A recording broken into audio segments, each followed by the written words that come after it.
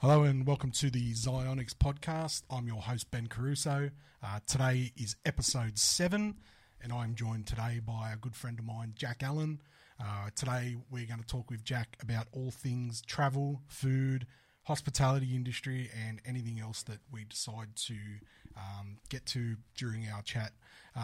You'll get to know Jack through this. He's very easygoing, can talk pretty much about any topic, and I think you'll thoroughly enjoy it. So without further ado, Jack, welcome. Thanks, Ben. Thank you for being here. No, thank you. Giving up your time for being here and all that. So I guess first of all, Jack, just might pass it over to you. My first question will be, so you are obviously a chef by trade, so you know your way around a kitchen, you know that industry. I'd just like to sort of ask you how you got into it. Is it a passion? Was it something that you're like, okay, I've got to do something? Like, what was it that inspired you to do that? Yeah, so it was actually my grandma who initially inspired me. I would have been about 11 years old at that time, and she was a cook in a preschool. And I used to go spend some time with her before school every day, and then she would walk me to school because my mum started work early. And I would watch her cook and things like that. I'd always have lots of questions. And it started getting to the point where I had questions that she couldn't answer. She said, "I don't know, Jack. I'm not a chef. I can't answer that." And one day I asked her, "Do chefs make good money?" And she was like, "Yeah, they do make really good money," which obviously turned out to be a complete lie, complete misjudgment. But yeah, that's where it sort of ignited my passion. I really... Want to bring that a bit closer? Yep. To your mouth? That's it. Yep. Perfect. So that was where I sort of fell in love with cooking. I really enjoyed just watching food come together. And from that, it was more or less the only thing that kept me in school, you know, that I was going to be a chef when I left school, and all my other schoolmates knew that. My first job was in a kitchen when I was 15 years old at Hog's Breath Cafe. Mm-hmm. As much as I look back on that now as not really cooking, but and then... But it's a like experience. It's a restaurant. Absolutely. It definitely gave me that feel of what service is like when those dockets come in and you start pumping things out. Mm-hmm. It really just sort of gave me that, gave me those skills. And then from there, when I was 19, I got a job on Hamilton Island to complete my chef's apprenticeship. Okay. So I moved up to Hamilton Island, completed 2.5 years there. And that enabled me to work with lots of world-class chefs. I was able to work with lots of Europeans who were coming on working holiday visas and things like that, and they were coming to Australia to work, and they wanted to work in these great restaurants as well. And that was where the passion really started, I think. Yeah, right. So you talked about these people coming over from overseas. Like at this point, obviously you said that you've finished, so you've already been in the game for a while. Mm-hmm. What are some of the things that, is challenging about that industry? Because I know a little bit about it, just from general conversation with other people, that it can be quite rough. Mm-hmm. It can be quite very demanding. As you said, you just mentioned it about a minute ago about like, the dockets coming in. Yep. You got to get that out. There's no, 30 tables. Those 30 tables have got to be served at the exact same moment as the other. Like, so explain to people about that. Like, because obviously where I'm coming from with that is obviously we all know the Hell's Kitchen, Gordon Ramsay, all those type of dudes.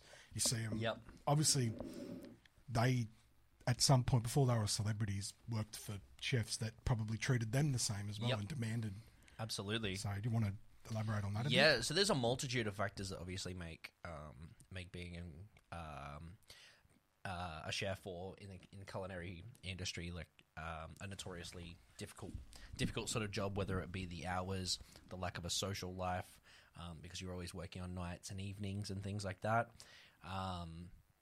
Then the pressure of actually being in the kitchen when those orders start coming through and you have to multitask and you might have 4 or 5 different things that you're cooking and they all take different amounts of time to cook and you've got to corroborate them all together at the same time, so it goes to the customer hot and as it should be. So yeah, there's a multitude of factors that make it such a difficult paying job, and then a difficult job, and then on top of that you have like hospitality jobs aren't the best paying. So I think that's the stage of the hospitality industry now is where it's at, where it's it has scared a lot of people away. Now with all of those factors. And I suppose, like, you talk about the low wages and all that. It's a very tough job to always be with your happy face on, and I've definitely understand that because I know that I couldn't do it. There's not a chance in hell that I could do that because I'm just not.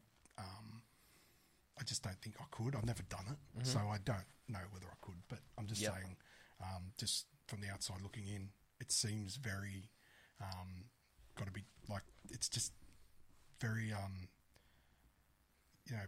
people consume it, like the consumer comes first, and sometimes it's like they don't. But when you're in hospitality, you have to smile. You have to say yes, sir, no, ma'am. Yep. I'll make sure it's hotter next time. Absolutely. And you just want to scream because you're like, you don't know what I'm just doing in the kitchen there to get this ready, and you're not happy. Absolutely, because that customer's paying your wage. Exactly. At the end of the day, like that's what it all sort of comes down to. And if and do you feel that obviously COVID killed it? Because it definitely made stopped completely everyone that transition, that turnover of people's gone. Yep. So how do you inspire people now to get in an industry to get that's back shit into money? it? Yep. As you said, social life very limited. Yep. How do you get people into that industry now with that being that way? Yeah, so COVID really changed things for everybody. You know, it was one of those, I think being a chef was seen as one of those jobs because everybody needs to eat, that there would never not be a demand for chefs, you know? And then COVID came through and put everybody out of work completely. And then I know a lot of chefs actually who exited the industry completely after that, and they haven't been back.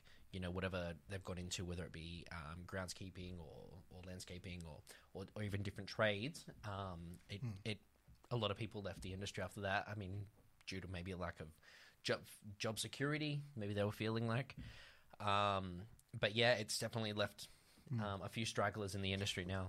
But did you think if COVID didn't happen, a lot of these people wouldn't have went, what else do I think I can do to provide for my family? Absolutely. I think, do you think that's part of it? Absolutely, yeah. I think COVID definitely exacerbated that situation, but I think it was already happening in the say 5 years leading up to COVID anyway. People sort of reevaluating their choices of what they want. You know, having if you get into sort of your 30s or your mid 30s and you decide, you know what, I want to have a family. You know, and you're a chef, it's really hard. You know, to be there for your family and to be there in that. I know so many chefs who have gone through that. Not my own personal experience. I hope that I don't have to. But a lot of chefs, they don't get to spend the time with their family or their kids that they want to. And then when they are at home, they're tired because they've worked so many crazy hours. It's definitely a young man's game. And I've seen a lot of chefs stay in there till their 40s and their 50s, and they turn really bitter and horrible. But I think that's a lot of industries, though. Absolutely. I think.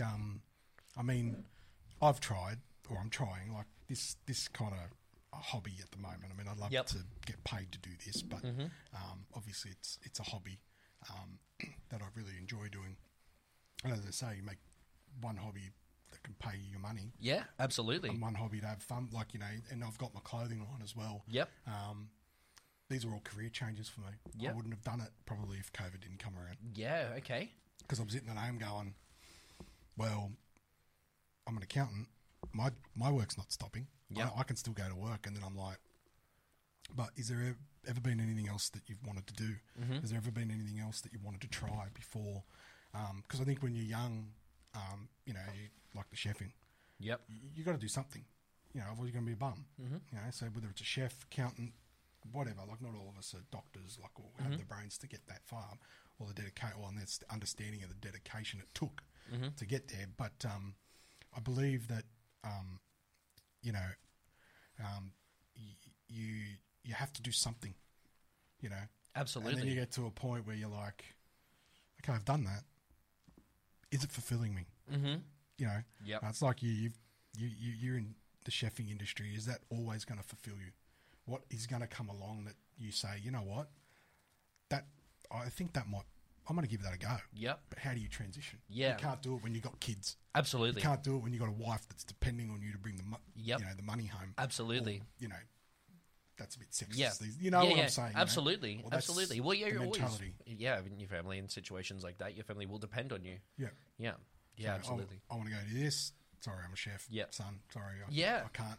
Yeah, so I can't make it that birthday party. I've got to work, you know, and it's just a Saturday. It's not a special Saturday. It's just a Saturday. Yeah, and that's how you earn your money. So how do you get people into that industry now? It's not a stay-at-home job. I don't have to go into the office for 3 days a week now. No, when you're a chef, you got to be in the kitchen. Yeah, you got to go to work. And if you're sick, too bad. Yep. Sometimes because that you got to put pressure on your mates by not being there. Like your comrades in the kitchen, it puts pressure on them you not being there, and I definitely have seen too many examples of chefs going to work when they're sick because they don't want to let anybody down, and that's also a toxic part of the industry. I would say. Yeah, well, I mean, I know a little bit about my family, cousin's brother, owned butcher shops, so I've been around that industry as well. That's kind of similar idea, like the mentality of those guys is that and it's hard work. Fucking hell, it's on hard, your feet all day. On your feet, it's fucking hard. Yeah, trust me, I've seen it. I've got sympathy totally for how hard physically that particular job is, and chefing. So I wanted to touch on that. So, in terms of you're not only dealing with the pressure of all that, but is what are some of the horror stories that you've heard or seen? Could you talk about them without saying names? Yeah, absolutely. I can talk about one of my own experiences as sort of like a quintessential Gordon Ramsay experience.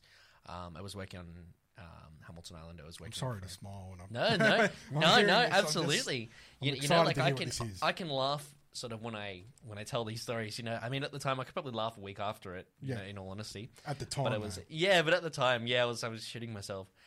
So I was working for a Scottish chef, and he had quite a big following around him at this time. So the resort that I was working at had been voted the best resort in the world that year, which was 2013. Yeah. And I'd gone in there as an apprentice, and initially they didn't have me on a section. They didn't have a specific role for me. It was just sort of helping out here and there, wherever I could. And then I got the opportunity and sort of put myself forward to work at 3 a.m. till 3 p.m. and do the breakfast shift. And I did that for a few months. And one day the head chef came in at 9 o'clock, and my co-worker and I, this little Nepalese chef, were getting hammered, absolutely hammered. And he said, "Do you want help?" And Kamal, my co-worker, said, "Yeah, please, chef." So he came, he started plating the food. We were cooking everything, giving it to him to be plated. And he said, "Where's the gluten-free?" And neither myself or Kamal had any idea where this gluten-free thing was. So instead of saying, "I don't know, chef," we didn't say anything. And he said, "Where's the gluten-free?" And we didn't respond. And then he smacked the bench and he said, "Where's the fucking gluten-free?" And I shit myself. I turned around, I grabbed the gluten-free bread, I just started cutting it. I don't even know if he needed gluten-free bread. And I went to put it in the oven, and as I turned around, he smacked the tray out of my hand, and he said, "Get the fuck out of the fucking kitchen, fuck you." And really? I had to run sort of around the kitchen, and as I got sort of around the bench, he's sort of standing here, and he just starts throwing poached eggs at me. And I had egg yolk all down my white chef's jacket. And I went outside, and I stood there for a little bit, kind of a little bit in shock. A little bit. Yeah, it was just sort of, I honestly had no idea what to make of it. He wanted to kill me, this rage. His bald head went purple, and one of the other chefs came outside. He said, "You'll be right." And that was, and I stood out there for about 15, 20 minutes. He told me to go home. The chef had told me to go home, get the fuck out of there. But I didn't. I stayed out there. I waited till breakfast service was over, and I went back in and I helped my co-worker clean, and I started on with the prep for the next day. And I went into his office and I said, "Oh, I'm so sorry, chef, about what happened before." And he's like, "That's all right, mate." And that was it. It was done. Never brought up again. It was water under the bridge. But in that moment, in that setting of being under that much pressure, this totally volcanic eruption. And I know what it's like. Even when you like with me, like even when you're doing chores around the house when you were little with dad or with like whoever you know elder man or woman was in your life, and they could say, "Where's that thing?" and you panic. Yeah, it's like the easiest thing ever, but you're trying not to. Yeah, you're trying to learn and be a studious student and all that, and then you're like, you know, where's the just say like whatever you measure. Where's the square? Yep. The square. The square. Yeah. Like, you know what it is. Yeah. If it wasn't under that pressure, you'd be like, and then they turn around and they say, oh, there it is. Like, it's right here. Yeah. Fuck your slut. Yeah. It's like, well, I'm scared. Like, I didn't know what to do. Yeah. Like, I think, but obviously that's totally different. Yeah. It's not the same, but it's.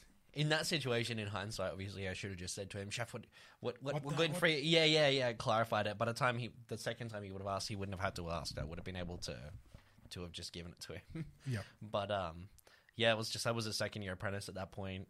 Not a lot of experience, and I was just a timid little 19-year-old. Yeah, no, fair enough. I mean, that's right. You're only 19. Yeah. But I mean, that chef at that stage, he would have been subject to that at some point in his career. Absolutely. Yeah. So to him, it's like, well, it happened to me. It's going to happen to Yep. you. Yep.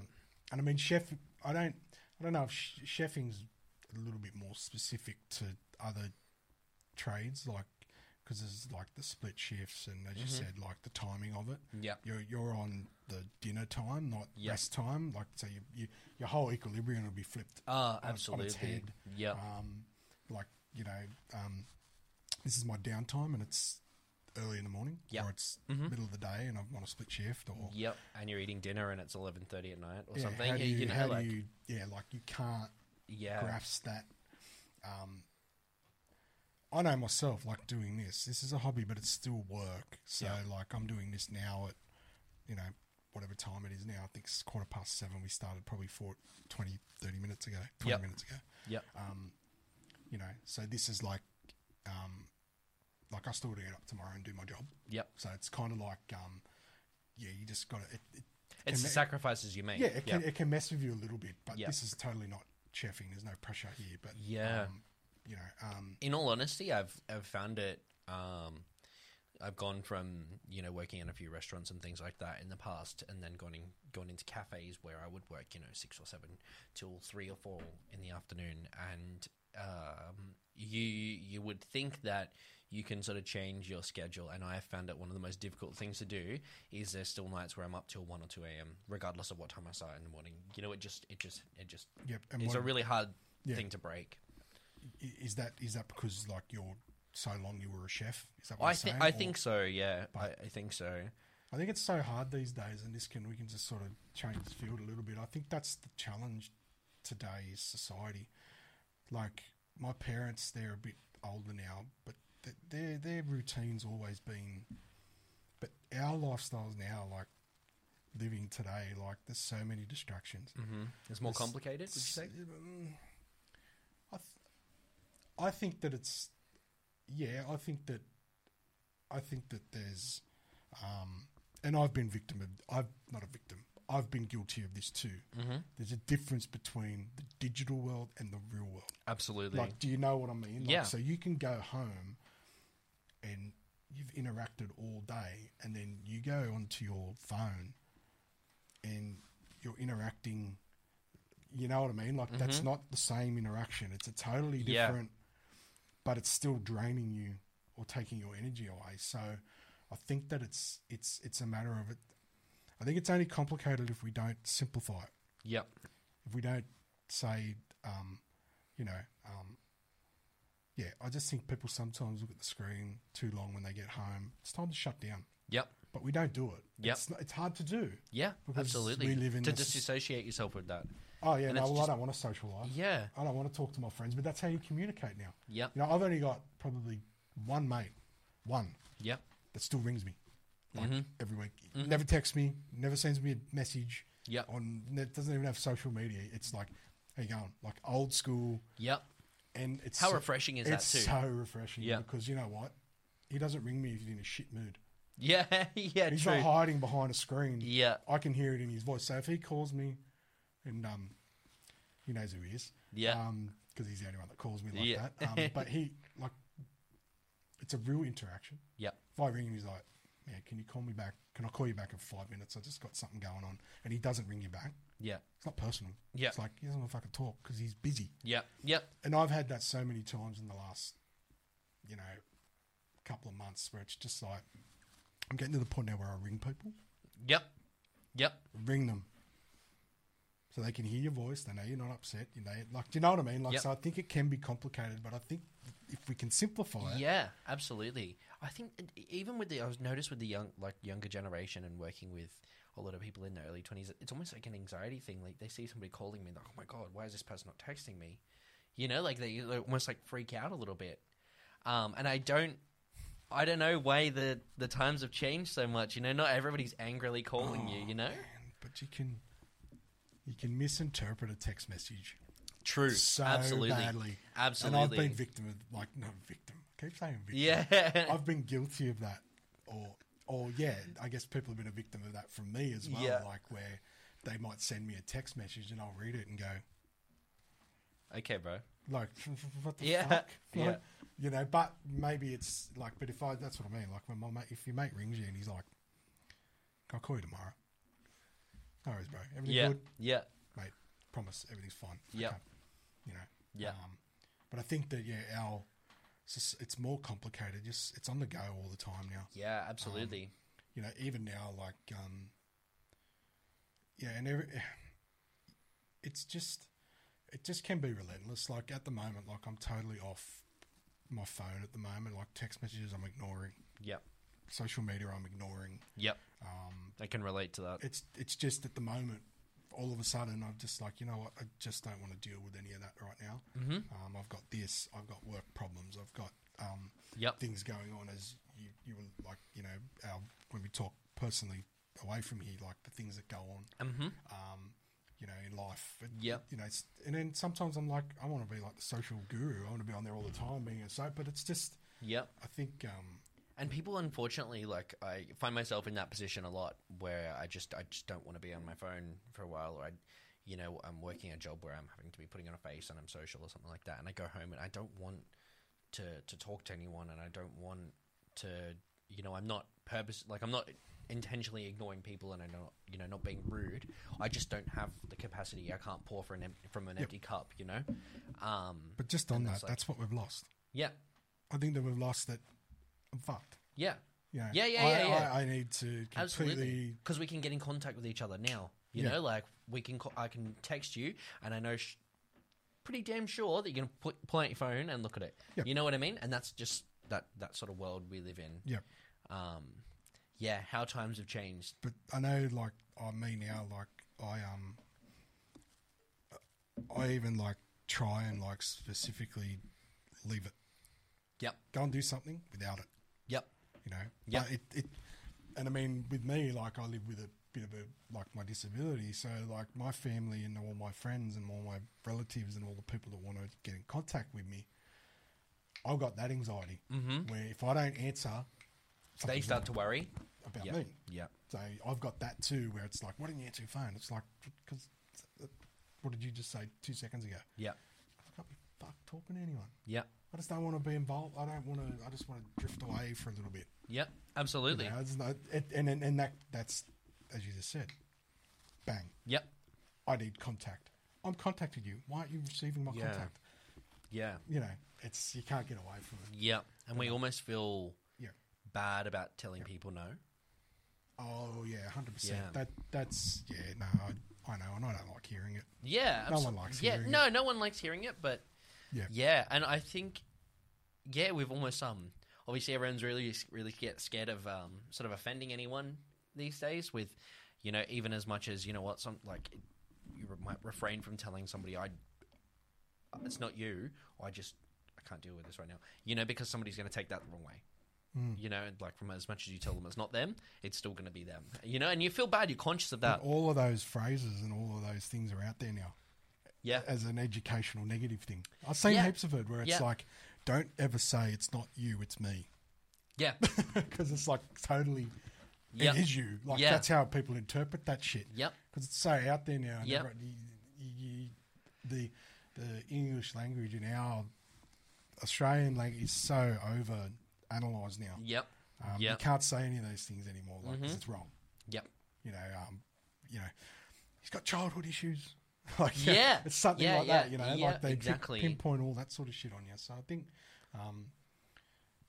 so sometimes, it's, as I said, unless it's because of the computer screen. Mm-hmm. Fucking words on a computer screen. That's all it is. How much it's changed just how humanity interacts with one another. You know, I read somewhere that, I can't remember what it, but humans weren't intended. We weren't intended to be able to interact with one another from all over the world. You know, like, and obviously with social media, like I have friends all over the world that I've met traveling and things like that.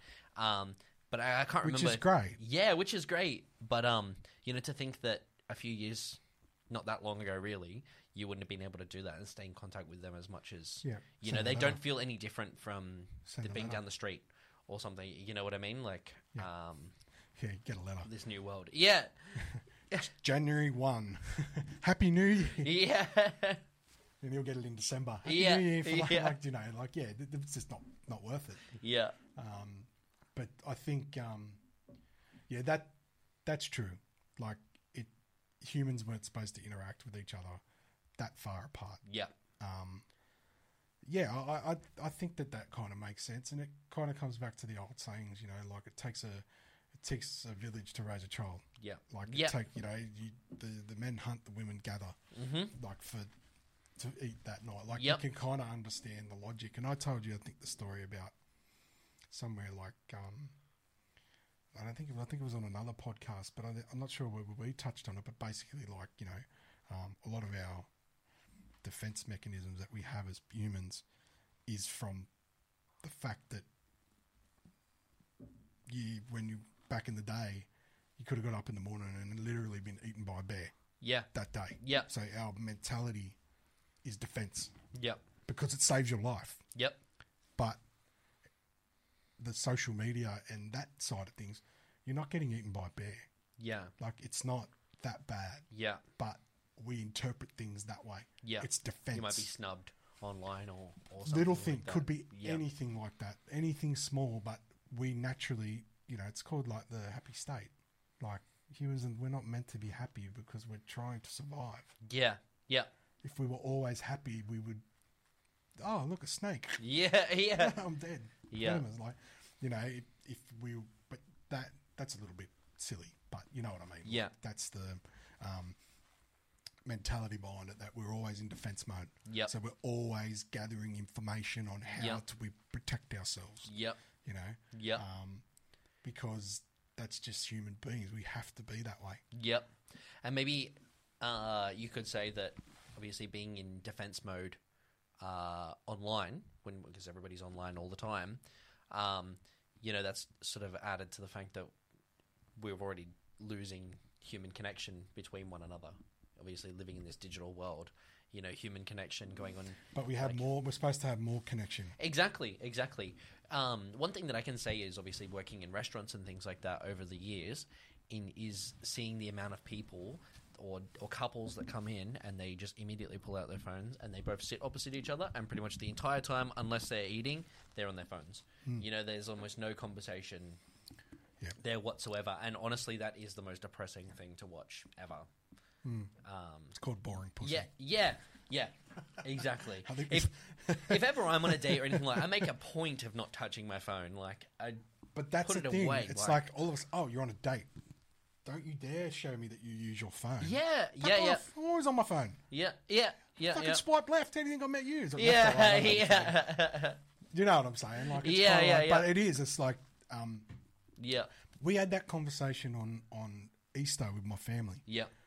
And I've always had that opinion too, that like we as a society should make that a rule. Yeah. Like your industry and things like that, you're going to a restaurant to get an experience. Yep. You know, obviously not everywhere is going to, but if you're going to a restaurant out to dinner and you need to sit on your phone. Yeah. Why are you out to dinner? Yeah. May as well be at home. Yeah. Order Uber Eats or something. Yeah, exactly. Yeah. Like for me, and we were sort of saying, like, if we go out, we should have a family. One of the like my mum or one of the whoever, our wives, girlfriends, whatever, handbag, everyone puts their phone in there. Yeah, absolutely. Until dinner is finished and we all go our separate ways. Or we get, here's everyone's phone, go home.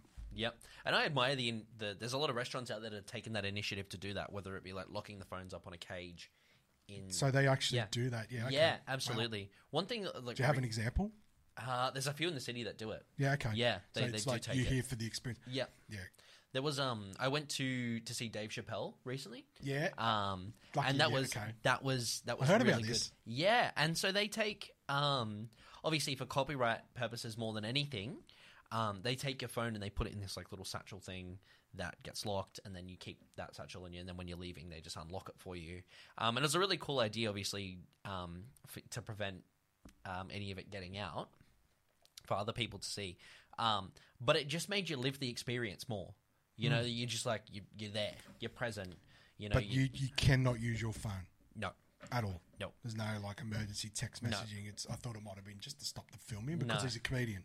Yeah. If someone films his joke, yeah, then that goes on the internet. It's no longer funny when the other people have gone to see it. Yeah. Yeah. Absolutely. And that's rude anyway. Yeah. You're going to see a comedian. It's rude to film him, but there's people out there that want to make a buck. Yeah, exactly. So or for their own memories to show their friends, or whatever the reason may be. I admire them for not doing that. But all the people as well. So I thought it was like a designated area where you could go and look at your phone in emergency. I need to talk to my mother. She's no, nothing. And so there was a whole bunch of people that didn't even think about it before. They couldn't use their Apple Pay when they were trying to pay for their drinks and their things like that. They got to the bar in there to go buy drinks, and next thing they can't fucking do it. You know, gotta love Dave Chappelle. Yeah, yeah. Honestly, I think that's the joke in the joke. Yeah, like, yeah.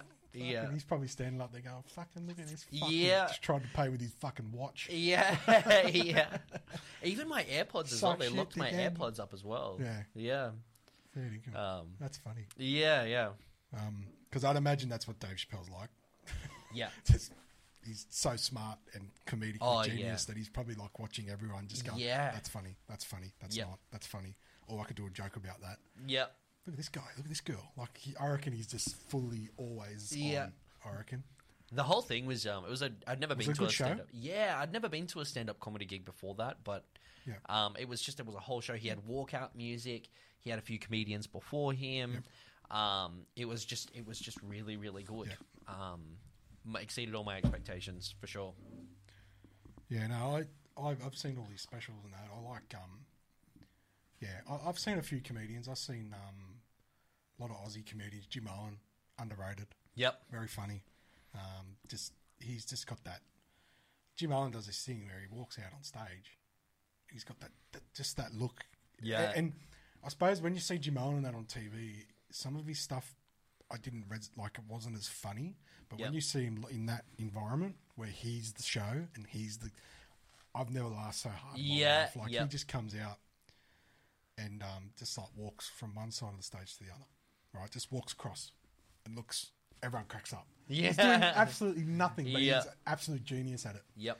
And then like just little things like get his guitar out and like play one chord. Yeah. He's like, that's intermission, and he'd walk out like just little things like that. He's just so good. I've seen like Kamal. Seen a few different ones. Who else have I seen? The biggest international comedian I saw was Jay Leno. Yeah, yeah. I saw him in Las Vegas. Yep. And it was just... Did he tell any Monica Lewinsky jokes? No, but he's told a lot of Mel Gibson jokes. Yeah, okay. And I'll tell you that story in a second. So anyway, just me and my buddy, we were just travelling over in Las Vegas, and we just said, "Oh, do you want to go see a show?" We knew he was a car guy. We were car guys. We like cars. Like, he's famous, and we were reading up on it, and we found out that he only does like 1 or 2 stand-up gigs a year. Yeah. Because he does the Tonight Show. Yep. So he doesn't... Back then, this is a long time ago, I don't think he does the Tonight Show anymore, but... so it was like, okay, this is like 1 of 2 shows that he does in Las Vegas every year. Yep. So we're like, $90 a ticket. Let's go. Yeah. And we were like 5 or 6 rows back, 7 rows back. So they had like some of the stage lights, and it was just the front people. We were just behind the light, so he couldn't see us. But he was like going at people in the crowd. Yeah. Like all the good comedians do. Yeah. Getting it going. And of course, this couple was in front of us, and they were German. They were travelling from Germany. and he's just gone, so, where are you two from? And they go, oh, we're from Germany. Okay. And then he just unleashed on them, oh, no. He went, it was funny as. Yeah. And we even said before, we said, I don't think I can repeat some of the things he said. Yeah. But Was there any Adolf Hitler jokes in there? a couple. Yeah. And also, that's where the Mel Gibson part came into it as well. Mm-hmm. So that was quite funny. Yeah. But He surely couldn't have ripped on him more than any South Park has, right? No. I haven't seen that. You have to explain it to me. But, and so we were just sitting there and we go, I wonder if he's going to be like the Tonight Show, hey, Monica Lewinsky was in the news. Yeah. That sort of shit that he does. And I was kind of like, oh, is that going to be funny? Because we're not American. Yeah. We don't know everything that's going on. We've been drinking 2 weeks straight. I just want something easy to listen to. But he was brilliant. Yep. He was phenomenal. He didn't go anywhere near any of that shit. Yeah, Just fantastic. did a good skit, probably an hour long. Yep. And everyone left round of applause. It was just wonderful. So I saw him, but my ultimate, he doesn't do it anymore, but I'd love to go and see Eddie Murphy. Yeah. Because he's my, him, Robin Williams. Yep. Those two are legends, top of the tree.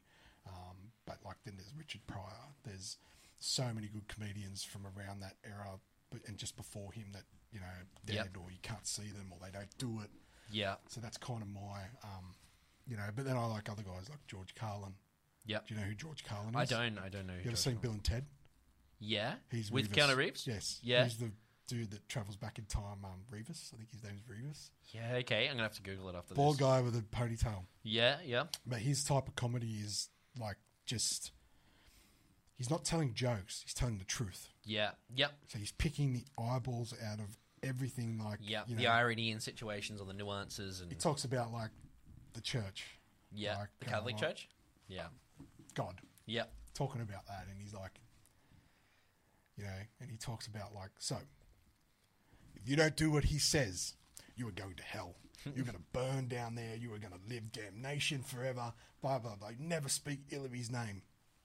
But he loves you. Yeah, yeah. Do you know what I mean? Yeah, so he's got absolutely. He's got that kind of, he hits you with the punchline and it's kind of, everyone's going, oh, fucking hell. He's saying what everyone wants to say. Yeah. That's why he's funny. Yeah. But he's good. You need to Google him. Yeah, absolutely. He's got those truth bombs because he does another one. And I know I'm talking a lot, but he does one about language. Yeah, okay. And that's something that he said changed. So he talks about over the years in war, when people come back from war, and he says how our society, and this, I think he did this in the 80s. Okay. Might have even been before I was born, maybe 85 or something like that. Yeah. And so Vietnam had just happened. Well, Vietnam was in the late 60s? Late 60s. So this was the 80s. So it's probably 15 years after. Yeah, okay. Mid 80s. He talks about World War One. It's or World War Two, shell shock. And then the next one was some other, and he said now it's 3 words. So the first one's shell shock, that's 2 words. The next form of mental distraught. So they're all to describe PTSD? That's what he gets to. And he goes, okay, after Korea, and then after Vietnam, and now he talks about, I think it might have been, no, it was before Iraq. Maybe it was after the first Iraq War. Yeah, okay. Now it's called post-traumatic stress disorder. There's 4 words. Yeah. That's what they're doing. If you listen to our society, every time an event happens, we change our wording. Yeah, true. It becomes more complicated. Yeah. That's what we were talking about before. Yeah. And this is a comedian.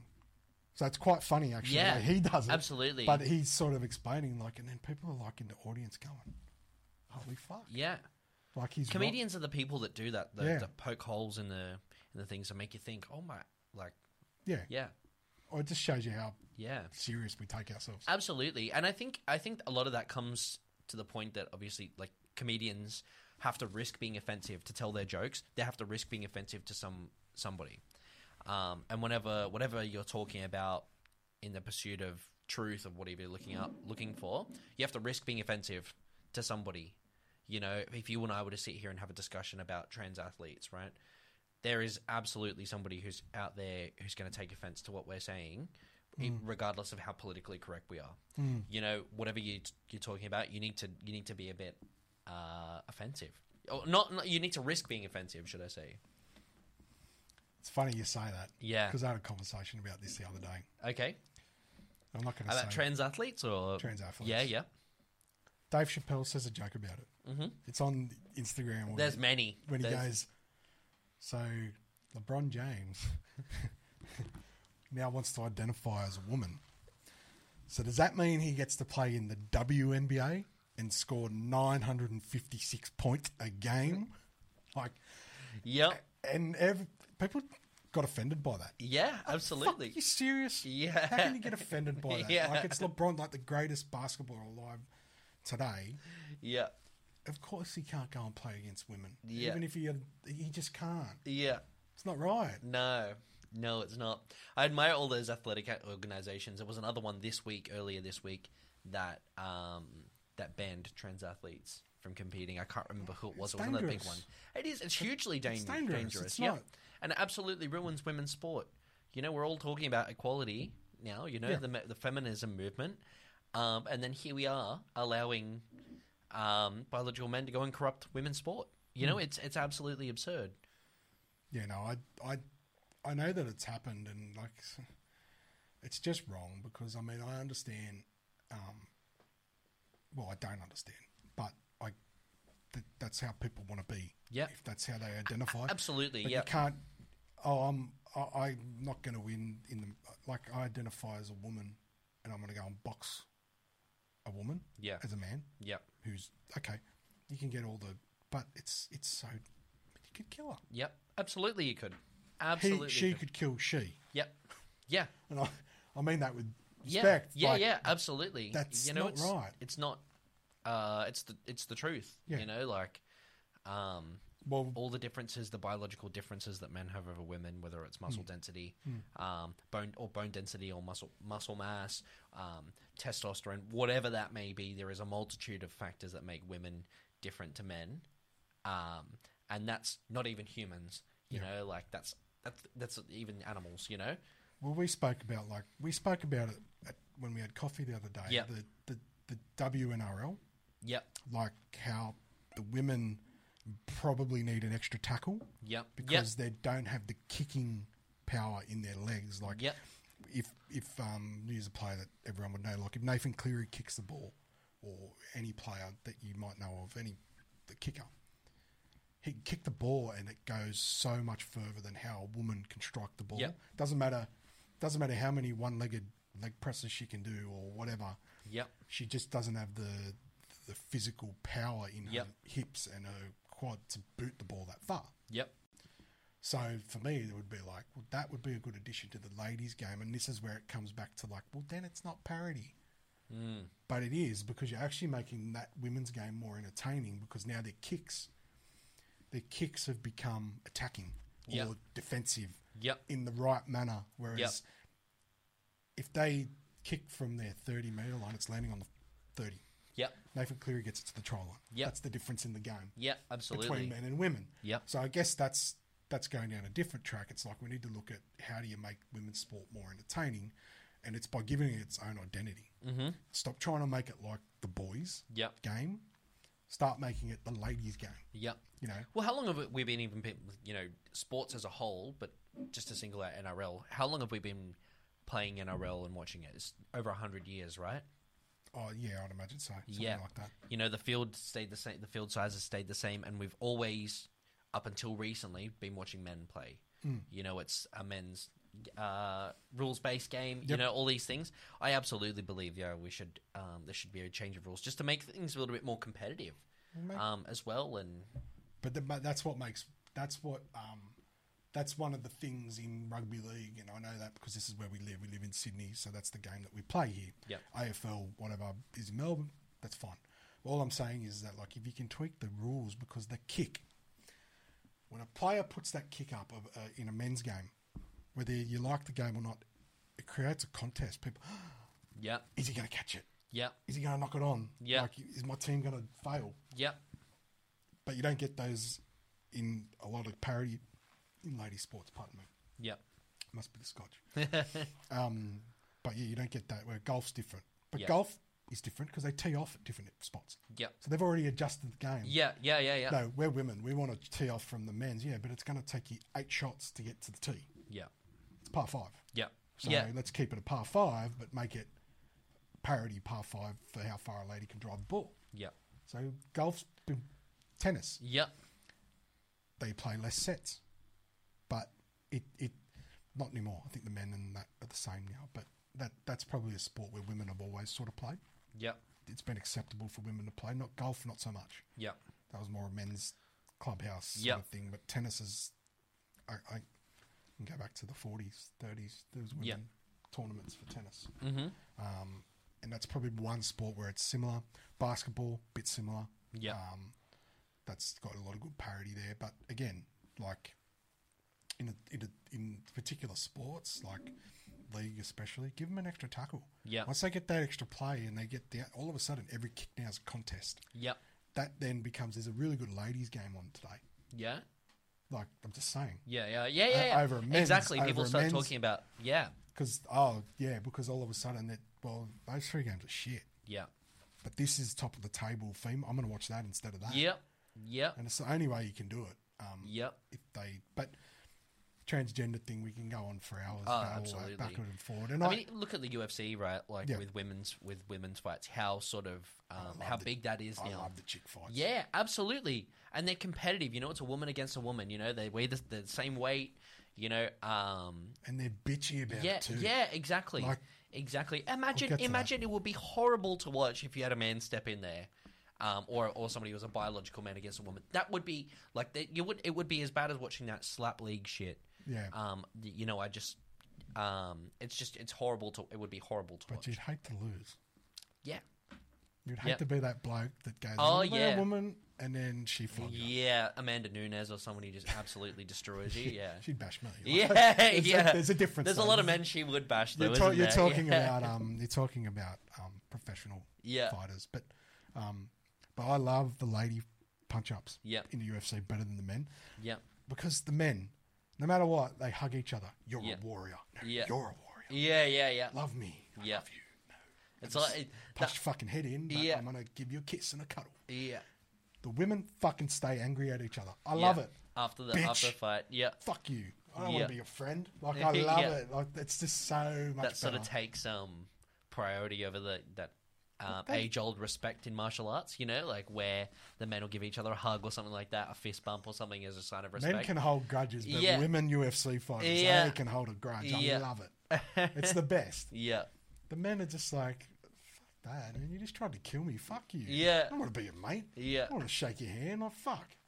You know, Yeah. that's just me. I'd Yeah. be like, fuck you.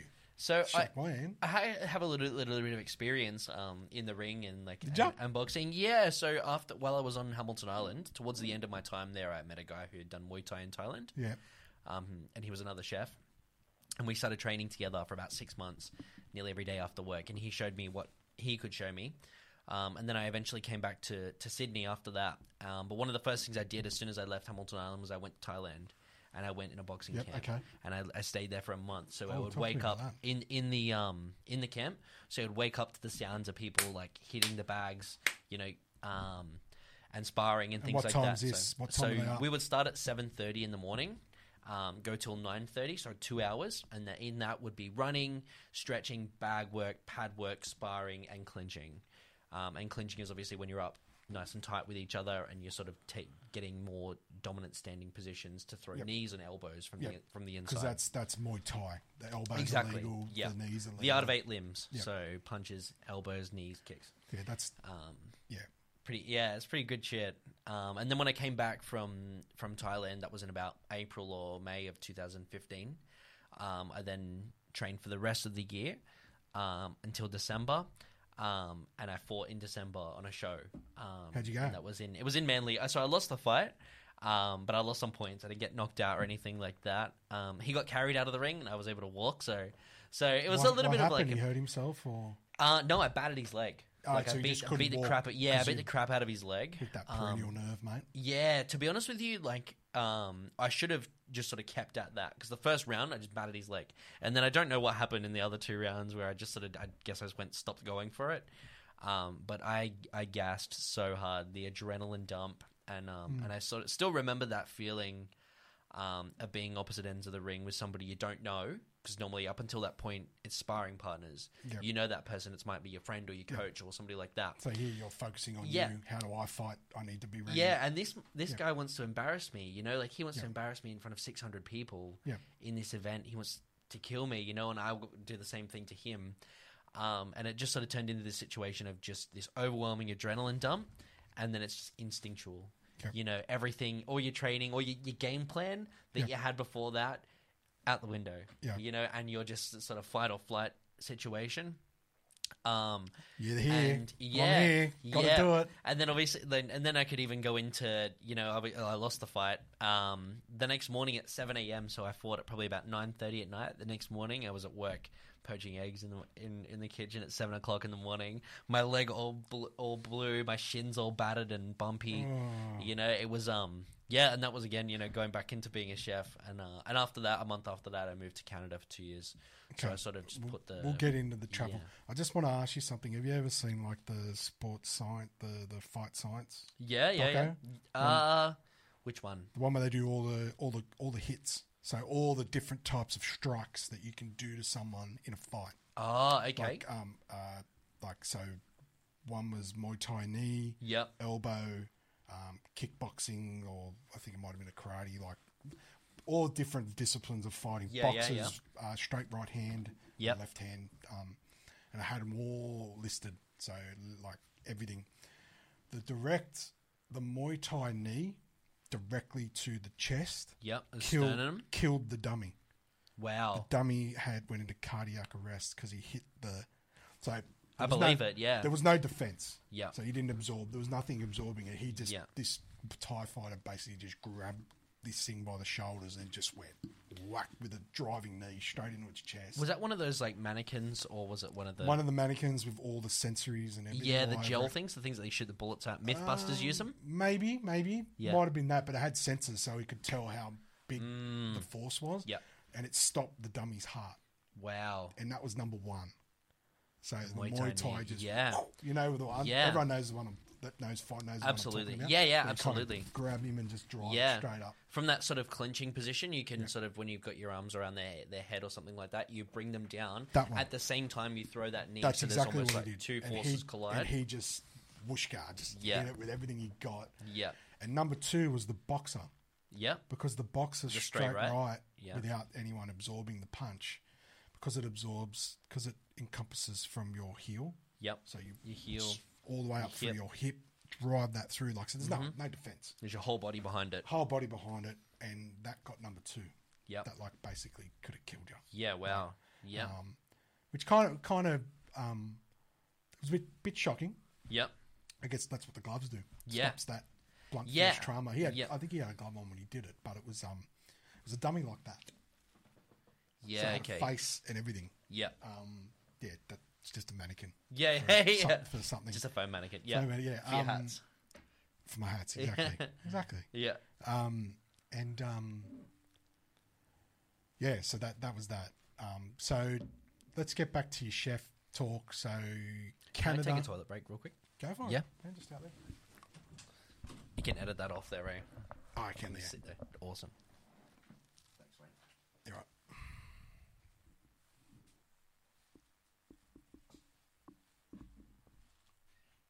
So Canada was I always wanted to work there, and sort of live there, and obviously live in the snow. You know, live in a completely different climate to Australia. But the majority of my travel hasn't really been revolved around work. Definitely revolved around food and exploring. I think you really see a culture through its food. Mm-hmm. I agree with that. Yeah, I think that's. So I've explored every continent now, but Antarctica. And yeah, the different cuisines and things like that is really where you see our culture, whether it's how much effort they put in to their food, the traditions they've kept over years, or even down to the delicacies or the different things, the different strange things that you might have to they might get to eat while you're overseas. But yeah, so Like, I'll name some that I've eaten. So I ate guinea pig while I was in Peru. That was the worst thing I've ever eaten. I ate fugu, which is why was it bad? Did it taste bad? Yeah, it Or was. was it just you eating someone's pet? No, it was bad. It was really, really bad. So it was when it came out. It was sort of the half of the guinea pig, but it was cut lengthways, and you could still see its mouth was open when it was on my plate. Okay. And it was just sort of crispy skin. You sort of like peel back the skin, and then you have these tiny little rib cages that you just sort of like pull the meat off with your fork, and it was fucking disgusting. Really? It was Gamey? real gamey, real. I don't know. The taste was just overwhelming, and you know what? I actually really wanted to enjoy it. I thought that I would enjoy it, but it was It was still the worst thing I've ever eaten to date. When I was in Kenya recently, I ate termites. So just backtrack. Yeah. Termites. We'll get back to that. Why do they eat guinea pig? It's just been a Peruvian or Latin American tradition. I know they do it in Colombia as well. They eat it, so it's called koi al horno, and it's just been a tradition for a really long time, I guess. Maybe no different to way they eat goat in India and different things. Like I guess it's just sort of lived off of the land. Yeah. Or llamas in where was that? In Peru as well, they do. Peru, They yeah. eat alpacas. I No, ate that while I was alpacas, there. sorry. Yeah, I ate an alpaca burger. Nice. Yeah, it was. It Yeah. was really good. Yeah, it was like sort of a steak though. So Okay. it wasn't. So it was like a steak sandwich, but it was alpaca steak. It actually looked good. Yeah, it is. The alpaca, they had a fresh Yeah. kill. Yeah. It was like the butcher. Yeah. Local butcher's done it. And Yeah. he was carrying it on, and I went, you know what? That meat looks actually really nice. Yeah. It actually looks really, Yeah, I really remember good. it being really lean. I remember there not being Yeah, a they whole lot look of lean. fat on it. Yeah. A little bit goat, a little Yeah. bit. Just from the image, I was like, it kind of Yeah. looks like a goat, except it was more. Yeah. The meat was more pale. Yeah. When goat's generally cooked as well, I think goat is more of a tougher sort of Yeah. meat, so it has to be slow cooked. A lot of when you have a goat stew, goat curry, whatever that may be. When I had the alpaca, it was cooked medium on this sort of steak sandwich sort of thing. So I don't think you'd be able to get away with doing that with goat. Yeah. Because it would be too. Yeah, well, Too tough. I think like we talked about. I think we talked about last time at our coffee, our meeting, and everything that we had a couple of weeks ago, before Easter. Like we talk about a food shortage. Mm-hmm. But I'd eat an alpaca. Yep. It should be in Woolworths tomorrow. Yeah. Someone should start selling alpaca meat, and everyone will. Absolutely. And a lot of people, this is obviously one of those frowned on opinions and things like that. You have something like the Yuling Dog Festival in China, right? Yeah, okay. We spoke Right. about this. Yeah. This is. So I'm not for it, yeah, so it's just one of those moral sort of but it's one a of those festival. moral things. So yeah. festival. Yeah. Okay. Yeah, celebrating. Yeah, so it celebrates Soundwave, eating big day dog out. meat. It's only in Yuling though. I don't think they celebrate it anywhere else in China, like Beijing or Guangzhou or anywhere like that. I don't think they celebrate it quite the same way, but it is huge. And you do see there are instances of obviously people's dogs being abducted from their houses and things like that, and then sold. And I'm not sure that I could morally go there and eat dog, but if you put and you know what? Somebody put the question back on me and I didn't have an answer for it. What is the difference between eating a dog and a cow? If you've been doing it for 1,000 years, what's the difference? And you know what? There isn't really one. No. Like, Morally, it's to just, us, yeah. it's wrong because we go to Woolworths on a Sunday and buy Yep. every single, and we put back the little apple that's got a bit of a bruise on it. Yep.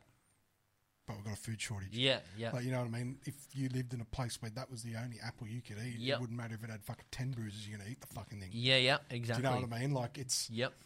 out of necessity in a lot of places. And as you said, if you've been doing it forever, no one's ever said that that's wrong. Yep. Yeah. Exactly. Maybe, like, we do not agree with that because we are Australian and our dogs are like our siblings. Yep. Some people. Yep. Some people sleep with their dog. Yep. I don't personally, but like people do that. Like Yep. that's fine. That's what they are to us. They're Yep. our companion. Yep. And our friends. Not Yeah, Yeah, not food. not food. Yeah. And my personal opinion is this: if you can farm it, we can eat it.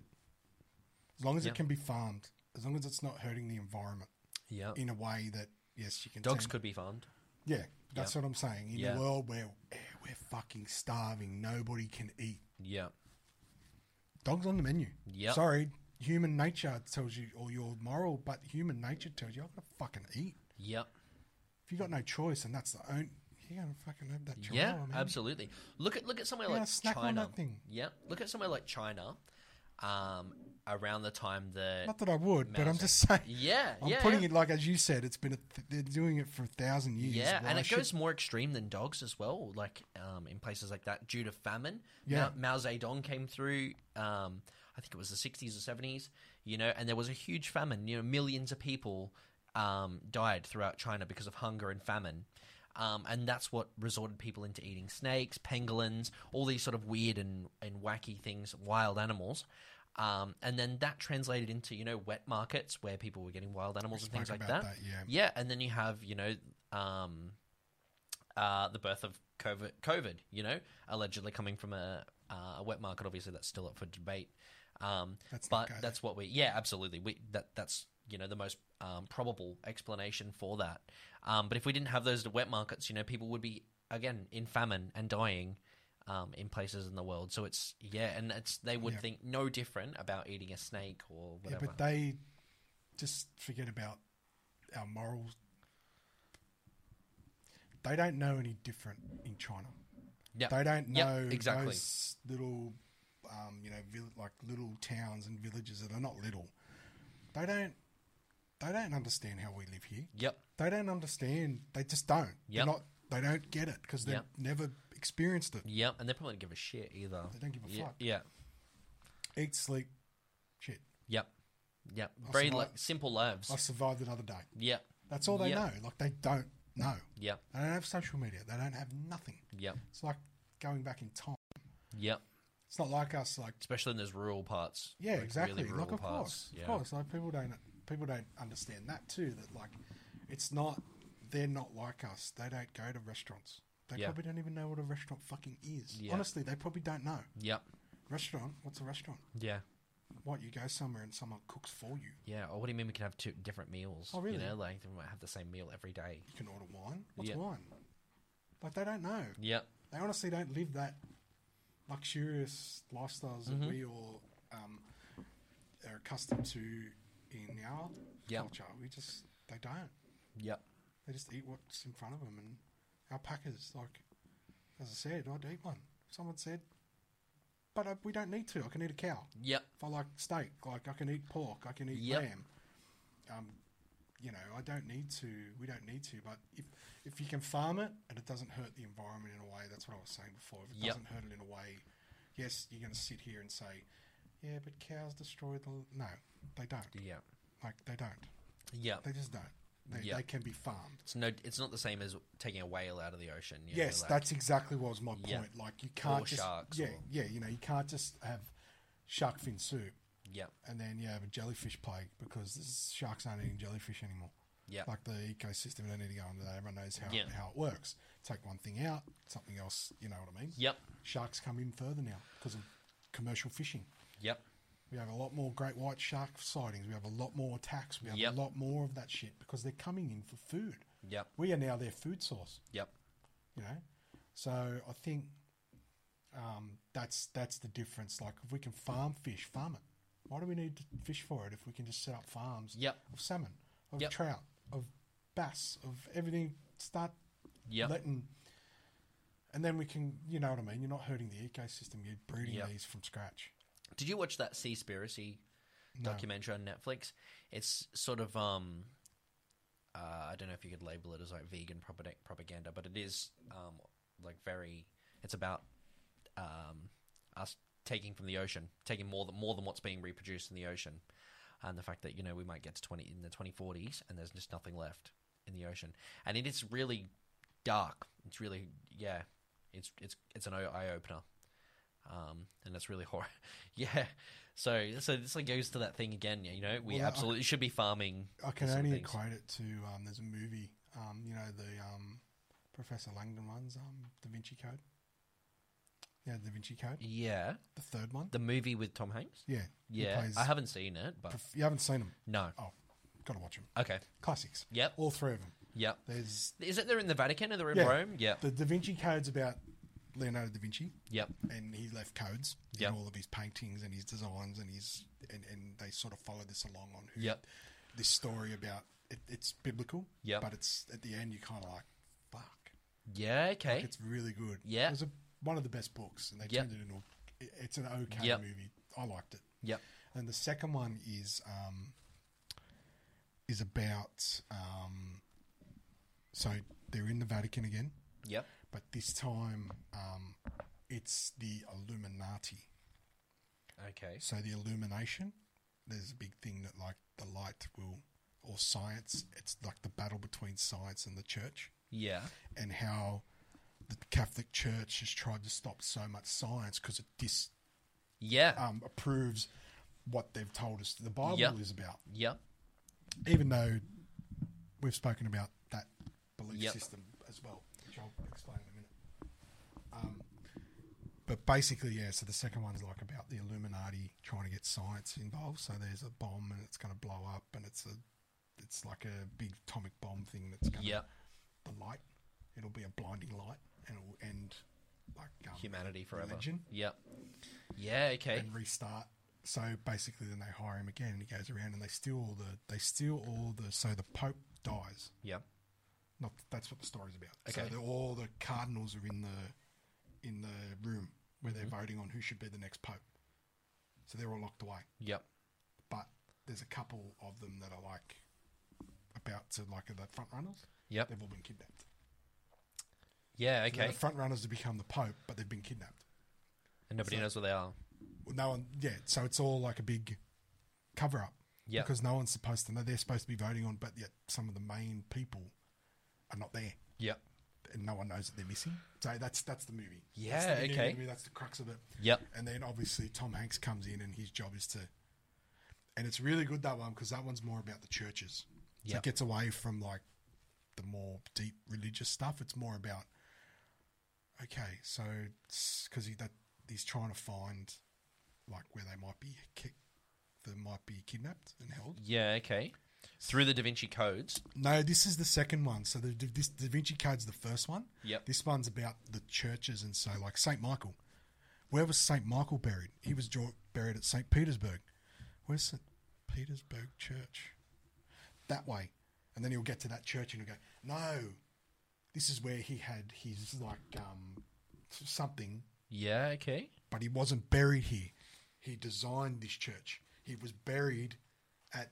So then he runs to the net, like so. It's like all the Vatican churches, like all the big ones, all the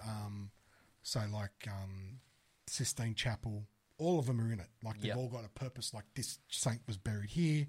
No, he was buried here first, and they reburied him here when they built this church. Like that's the second one. Yeah. The third one, and this is back to the topic we're talking about. It's called Inferno. Okay. So this bloke gets on. So basically, it's about plague. About plague? Plague. Okay. So a man-made plague that will, because he does a math thing, he's a mathematician thing, and what's Robert Langdon? He's professor of symbolism. Yep. I don't know what they call that, but that's what he's a professor at. Yep. So good at reading symbols of the Bible and finding different priests and different meanings and stuff. That's what he does. So the third one is basically the same thing. Our population will double by 2038, 48. Yep. So at the moment, it's gone from this many people to this many people.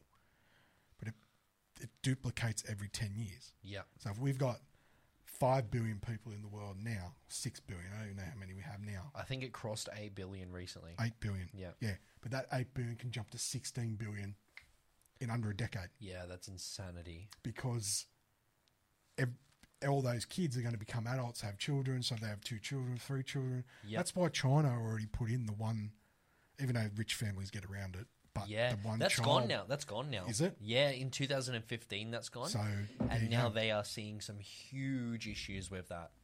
the repercussions of that. And that, you know what, that could have been foreseen had they have like looked into it a bit more analytical.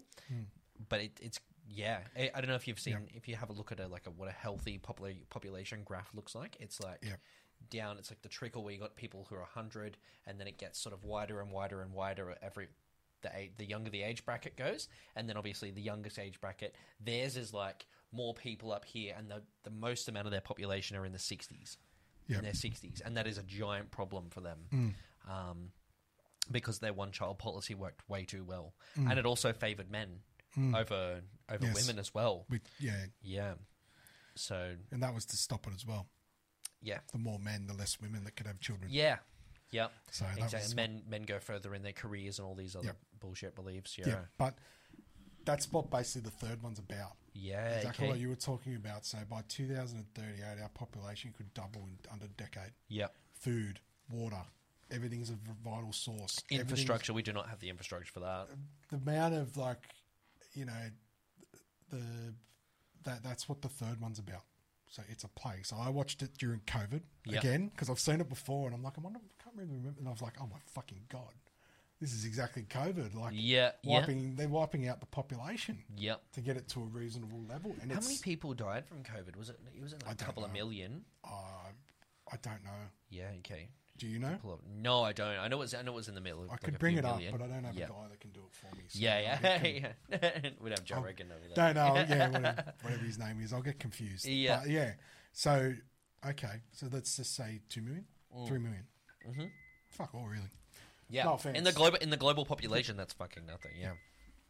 Probably more people die of the flu. Yeah, well, that's not even maybe not that short. That's not even 0.1% of the world's population. Yeah, so that movie's pretty scary.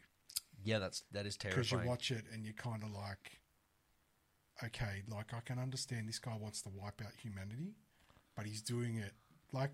Have you seen the Marvel movies? Like what's his fit? Josh Brolin's character, Thanos. Yeah, wipes out half the population. That's what it's all. That's. So I was just thinking about that, and I was kind of like, that's sick. Like you can't just go on, but. There could be a point where alpacas will be on the menu, and that's the moral of this story. Absolutely. Guinea pig. Yep. Send one at me. It's gonna be whatever the fuck we can get. If I'm hungry, I'm eating it. Yeah. Did you see? Obviously, like The Last of Us has just come out, right? What's that? The Last of Us, the TV series. It was off the video game. Okay. So there was the PlayStation video game, and it's basically Explain that to me. I'm not familiar with that game. So it's sort of like a adaptation on like a zombie, sort of a post-apocalyptic world. Where a man and this little girl are just surviving. You know, they're living, just from one town to another. Is there a new one about to come out? No, it's just come out. The new one on PS5? No, I don't think it's PS5. They made the video game, and then they made a TV show with Pedro Pascal. And that as an HBO show. But it's about mushrooms, right? So these cordyceps mushrooms growing inside of your body, and then being able to sort of take over your body. After the show came out, a few scientists came out and said, actually, this is possible that this could happen. And the first person to be infected with a cordyceps mushroom only happened like last week or the week before. After this show's come out, it's fucking wild. And what's happened to them? I don't know. I just read about it in an article. Come on. But they haven't said no. Seriously. Where was this? Had to be in America. Probably. Yes. Probably all these weird things happen in America. Only in America. There was another guy as well who had the great idea of he liquefied like psilocybin mushrooms, right? So like psychedelic mushrooms, and then he injected them into himself, thinking that they would have the same effect. Maybe it would give him a fuller effect of the psychedelic. And it didn't. Instead, it started growing and gave him a fungal infection throughout his body because it got into his bloodstream and the mushroom started growing within him. Fuck. Instead of just eating them the normal way that you would eat mushrooms. Don't try that on kids. What's that? Don't try it at home. No. Just eat them. Yeah, just eat them. Yeah. Good advice. Yeah. Thanks, Uncle Jack. It's really really terrifying world. There's so many things. There's also just shows you how much you don't know about the world. And I've learned so much Yeah. from just listening to you. And so, so you basically traveled around the world eating food. Mm-hmm. And that's that's your passion for food and all that sort of stuff coming back. And total makes sense. Like now I'm a bit older. I'm like, oh, I want to go to Italy and say, no, I want to go to Italy and eat. Yep. That's what I want to do. Absolutely. Yep. Just eat. Yep. I don't care about anything else. Just eat the food and drink the wine and get in and the talk culture. to the people. Talk to the people. Yep. That's probably the most, I don't really, although I travelled so one thing I always say to people when you're travelling is you will always say, this is your trip, I'm going here, this place, stopping here, staying here. You'll always, when you go on a trip, you will find a place that you didn't expect and you had no idea of it in your mind of what it was. You didn't even know what it was. Yep. And you just leave that place and you take it with you. Like you just remember. Or a part of you stays there. Whatever, yeah, okay. Yeah, that's pretty cool. Yeah. Okay, yeah. Well, when I went to America, I was a bit younger. We did a tiki tour, all that stuff with a buddy of mine. Same one when we saw Jay Leno. Yep. And we ended up going through Arizona. Mm-hmm. Did you want another scotch, mate? I'm all right for now. All right. I'm all right for now. Good I might have coffee. another one in a second, yeah. That looks appetising, that. Yeah, it's all icy and shit now. Yeah, mate. We went to we went through Phoenix, Arizona. Mm-hmm. It's so bloody hot. It's like ridiculously hot. Yep. Do you have an Arizona iced tea? No. There's big giant cans. No, I 99 cents. Well, we were only there for like a day. I'll get you one. I'll get you one over. if you're around. There are a few around here. All right. Yeah. Good? They're real. Yeah, they're real sweet. I mean, if you like iced tea, they're good. Do you like iced tea? Yeah, I do. Yeah. I'll get you one. The convenience store near my house sells them. Okay. Yeah, and they've made like a pledge to stay 99 cents in the US. Obviously, we pay a little bit more than 99 cents. But yeah, they've made a pledge to Yeah, well, we went to that place, Phoenix, the bars, the fun, the laughs, because it was unexpected. You kind of took those tourist breaks off. Yep. And you're kind of just like back to being you in a foreign place. Yep. Does that make sense? Yeah, absolutely. And then the next day we travelled to a place called Sedona. Yeah. So Sedona, Arizona is the only place in think of like a John Wayne Western riding through the desert. You got those big ibis, whatever, the big tall orange rocks. Yeah. I'm talking about the quintessential. Yep. The cactuses, maybe the dust bowl, the quintessential Western. That's where you'd film a Western. Yep. They did film a lot of Westerns there. Yep.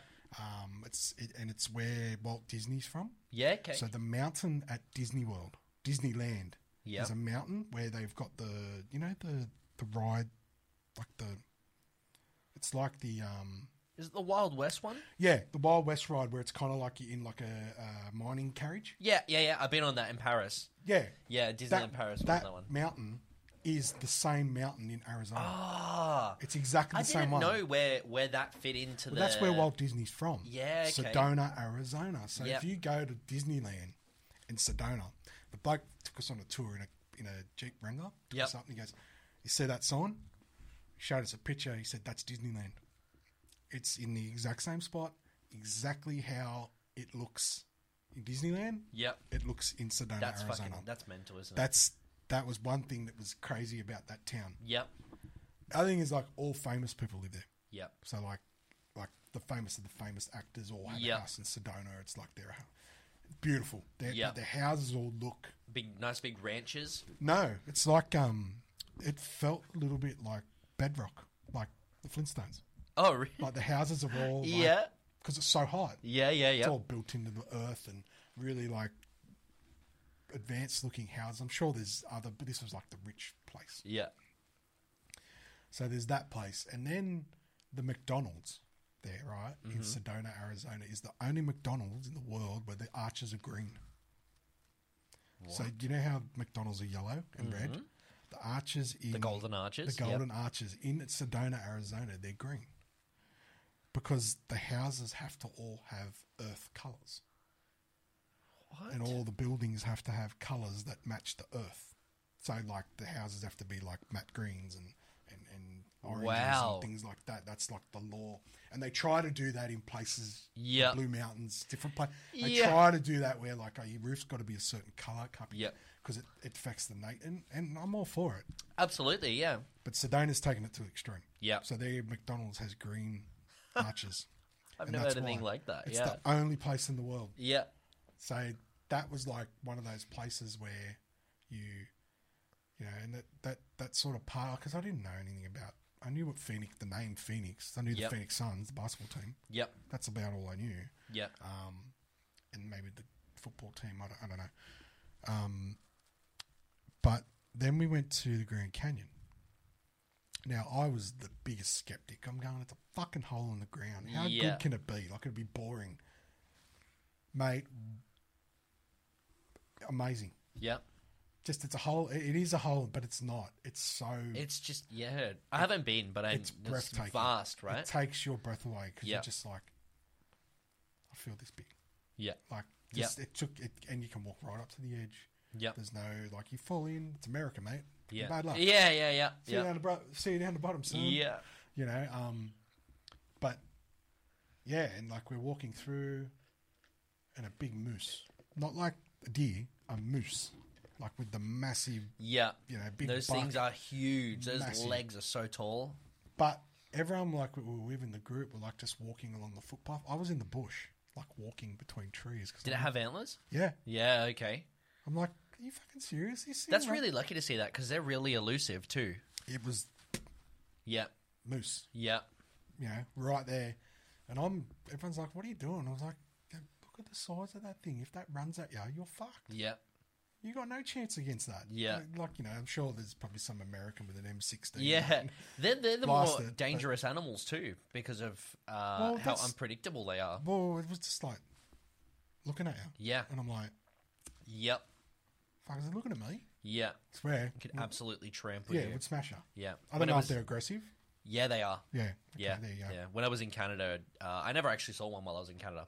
I saw plenty of elk and massive, like with. I think it was a moose, but like it was that family, the big mother. Did it have on its antlers where its antlers more sort of like rounded and they sort of like curved as opposed to just sort of like and they were massive. Thin? They were massive. Yeah. Like they were big. Yeah. If it's tall and still had its fur on it. Yeah. I know they stripped their fur off their antlers. Yeah. Yep. Yeah. Okay. Rip it off like. Yeah. They just shake their head and they come off. They rip it off and then it's like. Yeah. Yep. Come through for the next season. Yeah. I think they knocked their antlers off. I don't know what they do. They do something. They just sort of shake them off. They shake them, they come off. Yep. There's only a few videos of them around because obviously it's just that moment, you know, to sort of catch them doing it. So there's only a few videos around of it happening. But yeah, they just sort of shake their head and they go. Well, this thing was like, but then the rest of the animals were there, and then like the Grand Canyon, and so you put all that together. And Any raccoons? No. Oh, did I? I might have. Yeah. I might have. I love those things. Yeah. They're so cute. They look like little burglars. Yeah, you know, they're like black eyes. Yeah. I think we did see one. And you put all that together, and even now I'm still talking about it. It was like 12 years ago. Yep. 10 years ago. Because it just sticks out. Where it's just like all of that stuff. Kind of that one place didn't expect it. Didn't have any interest in it. Blew me away. Yeah, I've been to the Miamis, the New Yorks. The New York was fascinating. Las Vegas was fascinating. Like they're all fascinating. They're all good to see, but they didn't measure up. Yeah. Like Miami's to me is a dump. Mm-hmm. We're spoiled. We're from Australia. Yeah, like, we've got the best beaches in the world. Yeah, and Miami Beach is shit. Yeah, but you go to there and you're just like, what? Expensive waste of time. That is. Yep. No offense to anyone. No one listens from Miami. So not yet. Anyway, not yet. But like, and then New York was like busy. Yeah, but beautiful, nice. Yeah, feel like you're in a movie when you're there. You do. Yeah, especially in Central Park. Yeah, definitely. Like I always like Home Alone 2. Yep, because they're in New York. Yeah, well they got the Grand. Is it the Grand Hyatt? Is that the and I think so. Where he stays, and then there's like Trump's in the foyer with him. All that stuff. Yeah. And then like you've got like that whole movie from when you're a kid. You kind of remember the scenery, and then you think of other movies like John Wick. Yeah, a couple of others have been in Central Park. Yep. A lot of movies have been. Yeah. And then you got that quintessential where you go into Central Park and like everyone's like sunbaking in the middle of a park. Yep. Like, in the middle of a giant city. Yeah, it's really strange. Like, but you get that sort of vibe. You get it. I went in winter, so I was able. That would have been cool. Yeah, ice skate middle of summer in the middle of Central Park. That was cool. I really skate enjoyed in that. Central Park, Yep. or do you mean at the Rockefeller? No, in Central Okay. Park. Yep. Okay. Yeah. Because out the front of you got the skating rink at the Rockefeller. Yeah. No, this one was in Central Park. Okay. I went in February of 2017. We just had to decide we're going to Cuba. Mm-hmm. We decided to have a couple of days. Talk to me about Cuba in a second. Yeah, we stayed a couple of days in New York before we went on to Havana, because it was just like we couldn't get any direct flights from Calgary, so we had to go that side of the states anyway to then go down. But New York's like obviously in our movies that we watch, the American movies that we watch, and the films that we watch from there, like a lot of them are based in New York, either LA or New York. Yep. So then you've got like all the history of the gangs and the mafia. So my background's Italian, so that's interesting to me. And then you've got but then it's also very romantic. Yeah. You know, got a lot of crime if you like that. It's got a lot of tragedy if you like that, murder, mystery, all that sort of stuff. But then it's also got the romance. It's got and it's got the music. It's got the sport. It's got everything. You know what? You actually put that like pretty perfectly. Like it has all of those things, and I never thought about it like that.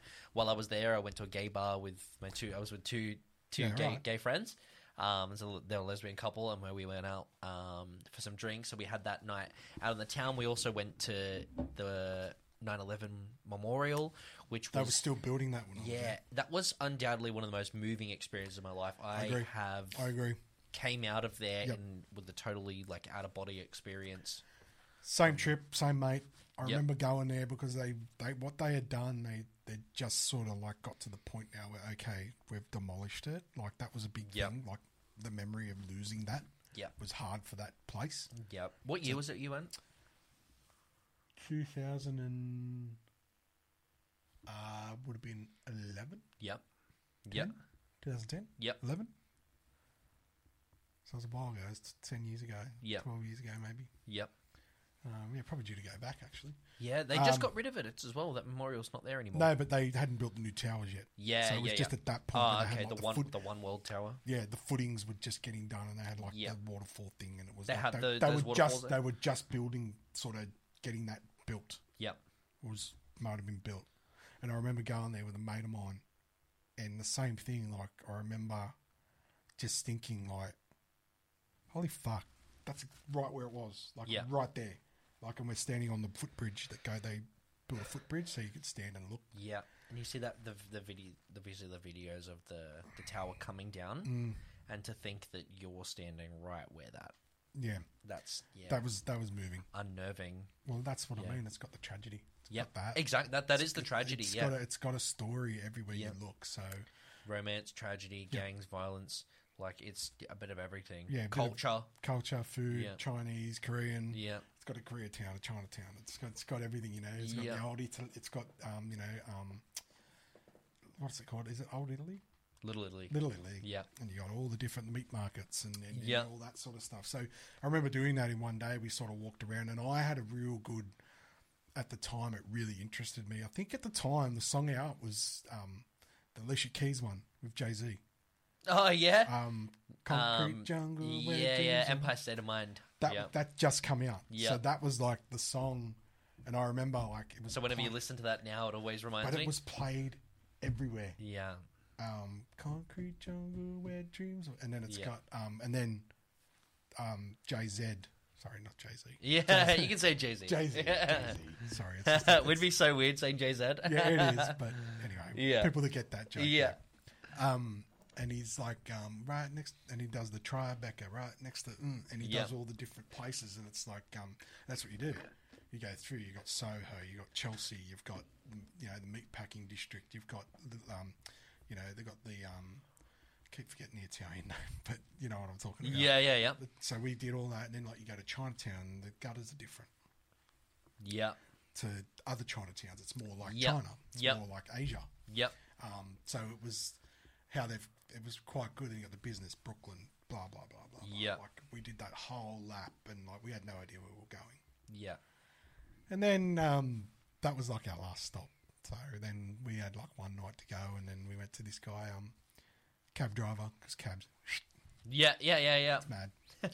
before Uber. I know what Uber's like. What Uber's done there now. Yeah. And he pulls up. Take us somewhere. We want to go to an underground nightclub. He just took us to one. Yeah. That's it. Go in there. Have fun. So there was, and then that night, I met like some really heavy Italian dude, like full on. Yeah. Like Italian American. Yeah. Hey, capiche? Yeah, exactly. Like, but he was a big guy. Yeah. And he was talking like, and it New was York just, Italians are. and like for the first 2 minutes, I'm talking to this guy. I'm going, don't smile. And laugh. It's like Fat Tony.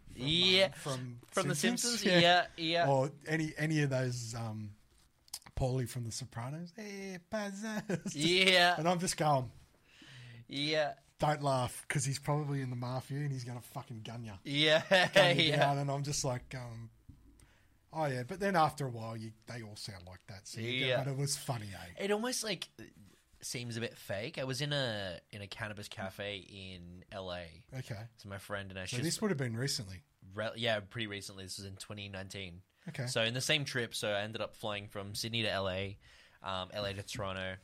Spent like a couple of weeks in Toronto and Montreal, and then flew down to Guatemala City, and I was in Guatemala for like 7 weeks, and then on to Peru, and then back home. And then you went to Cuba, the same trip? No, not the same trip. Okay. A few years before that, about 2 years before that. But yeah, I was in LA in this, and obviously there's a huge black population in LA, and I was sitting in this cafe with my friend, and we were smoking a joint, and she gave me this sativa, and I was ripped. I was sitting there, I was so high, I could barely form a sentence.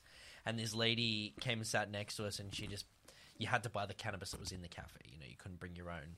And this lady, like, whipped out her own vape pen. She's like, I don't smoke any of that fucking shit. And she just had, like, this almost, like, comical accent, and the way she spoke was hilarious. And I'm just sitting there just absolutely, like, cooked. My eyes must have been glowing, and it almost didn't seem real. Like, I was almost, like, a completely, like, sort of out-of-body experience. Yeah. Just sort of seeing this from above. My friend and I were, like, dead. Yeah. Dead. After that, we went to In-N-Out Burger and sat in the gutter and ate In-N-Out Burger. Harold and Kumar. Yeah. White Castle. I haven't been to White Castle yet, actually. Maybe one day. Just getting the munchies and sitting outside. We've all been there. Yeah. But yeah, no. So then you went to Cuba. What were you in Cuba for? I don't. I remember the first time I ever thought about going to Cuba was in high school. I remember somebody asked my teacher if he could go anywhere. My history I'd like teacher to go there. asked him if he could go anywhere, and he said Cuba because it's a time warp. And boy, was he not wrong. Like going to Havana, going there, even as soon as you get into like Havana airport, everything's different. Everything's very. You've gone back 30, 40 years, and then you get out of the airport, and all the cars are old. Because of the trade embargoes with the US, and it was just it made for probably the most unique travel experience of my life to date, because it was so different everywhere else. Even something as simple as the internet, right? So you and I can pull out our phone and be connected to the internet. Well, there you buy prepaid internet cards, and then you go sit at a hotspot that's in the middle of the street. It might just be, it's no different to sort of like that Anzac Park out there. You would just find a group of people sitting around on their phone because somewhere there's an internet hotspot, and you would sign into that, and then that's it. When you go home, when you walk away from that, you don't have the internet. So we didn't have the internet for nearly 2 weeks while we were there. Just a few odd occasions where we could just send a message to family like, "Hey, I'm okay, I'm all good." But yeah, the food was pretty relatively scarce. You go into the supermarkets and things like that. A lot of the shelves are pretty bare. Like toilet paper and things like that aren't that common. I would advise anybody going to Cuba, take some toilet paper with you or some tissues or something. But culturally, these people don't have. Culturally, these people don't have a lot, but they are so happy. And the vibe, the Cuban music was amazing. Obviously, Cuban cigars. You see people on the side of the road are rolling them with their fresh tobacco leaves. I like a cigar. Yeah, me too. Yeah, I love it. We stayed. So obviously, there's not a lot of hotels and things like that. We used Airbnbs. But we didn't want to stay the whole time in Havana, so we spent about 4 days in Havana, which was really good. The buildings are truly amazing. There's a few good cafes and stuff around. We went on to another town called Trinidad, which was, again, I'd never heard of it before I had gone to Cuba, before I was even there. And we spent a couple of days there. We went into this nightclub that was inside of a cave. I don't know how this thing was legal because it could have just caved in at any moment. Like, there were no natural walls about it. No natural walls about it, like nothing. But yeah, it was amazing. I think we bought, so we were buying like these sort of home brand cans of Cuban cola. And I think we bought 5 of them, and it was more expensive than the bottle of Havana Club that we bought to go with it. You know, while we were in the club. It was really, really sort of absurd like that. But there was no hotels where we were staying, so we had to stay with a family. So there was myself and four girls. And we all got this. So there was the couple that I was in New York with, and we met up with 2 other friends. So how did you get in contact with this family? It was just like, that's how the accommodation. Yeah, that's pretty much how you sort tourists. it. Yeah. We ended up having to, so we went to a bus station in Havana to get a bus to Trinidad. And they said, sorry, no more buses. Like, we don't have any available. And we would, at the front, figuring out, this guy came up to us and said, hey, I can take you. And we were like, what the hell? Who is this guy? And anyway, we ended up trusting him, and he took us to Trinidad. It was all good. It was a pretty smooth ride. There was no seatbelts in the car, but whatever. And we got there, and when we got there, we said to the driver, and so my Spanish wasn't even, it was almost non-existent at that point. From now, it would be much easier for me to navigate my way around there. But he ended up helping us find a guy that had a room in his house with enough beds for all of us.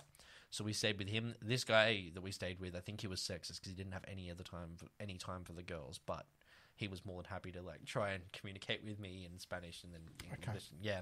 Okay. And he brought this whole load of cigars, and he just dumped them down on the table one night, and he told us that his family had a tobacco plantation and they rolled their own cigars, and he gave us a couple each, and we smoked this like fresh ass cigar.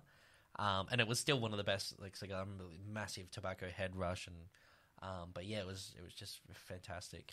Well, on that tobacco stuff, like, because that's why over here cigars are really expensive. Like our cigarettes here, crazy for one. Like, it's ridiculous. But what that different here because we're so far away, we don't really have that effect. But the amount of like hands that cigar will go through to get here, to get here, or to get to the United States, like if it's from like, you know, one plant, the rollers, the plants, shit tobacco, chew tobacco, like that whole industry. Yes, it's bad. Apparently, it is. Everyone knows it is. I don't mind smoking things every now and then, vapes, cigarettes, and cigars. Like, I don't mind. I like smoking stuff. Or weed or whatever that is. I've got an El Gilly too. You know the hookah. The big. I got one of them. I had a lot of that while I was in Jordan, and I fell in love with it. I just set one up on my balcony at home. Yeah. Like, just some days. Just get playing PlayStation. I've got that out. Yes. I like that's nothing. That's just like molasses. Yeah. That's sugar. Yeah. That's what you're smoking. That's why it's so smooth. And yeah, I was gonna say it doesn't have any burn to it. Like, I don't know how it works. It's just a thing, flavour. Yeah. Yeah. Just something. You seen there's a new bar as well? Where? In Thornton. Is there? Yeah. It's like literally the apartment building across from mine. Yeah, okay. And it's called Revolver Lounge, and they do shisha as well. So should let us know when you want to go down. Yeah, absolutely, man. Definitely. But you can't. So like that whole industry, if you made cigars illegal, it would completely like kill that whole industry. Those family incomes. That's all they know how to do is make cigars. So obviously the Cuban embargo.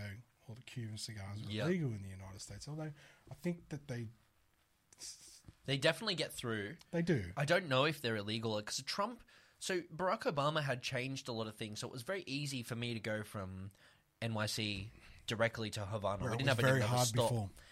Extremely hard. And then Trump came in and fucked it all up again. Did he? Yeah, I remember he made it really hard for the Americans not long after we had been there. Yeah, okay. I mean, we were all Australian, so we didn't have to... It was nothing really... you're not American. Yeah, exactly. You don't have that travel problem. There was we did have to go to like a separate check-in room though. So where you go to your normal check-in gates when you drop your bags off, we got taken to a completely separate room that was completely away from everything. That must have been scary. Not really. I mean, we're all together. We all sort of knew, sort of knew what was happening, but they had to fill in these visas and pay for the visas and visas. and then obviously like do all of that. Yeah, okay. all of that jazz. But yeah, it was kept completely away from all the others. Yeah, right. Which was interesting. I don't know why that was the case. Okay.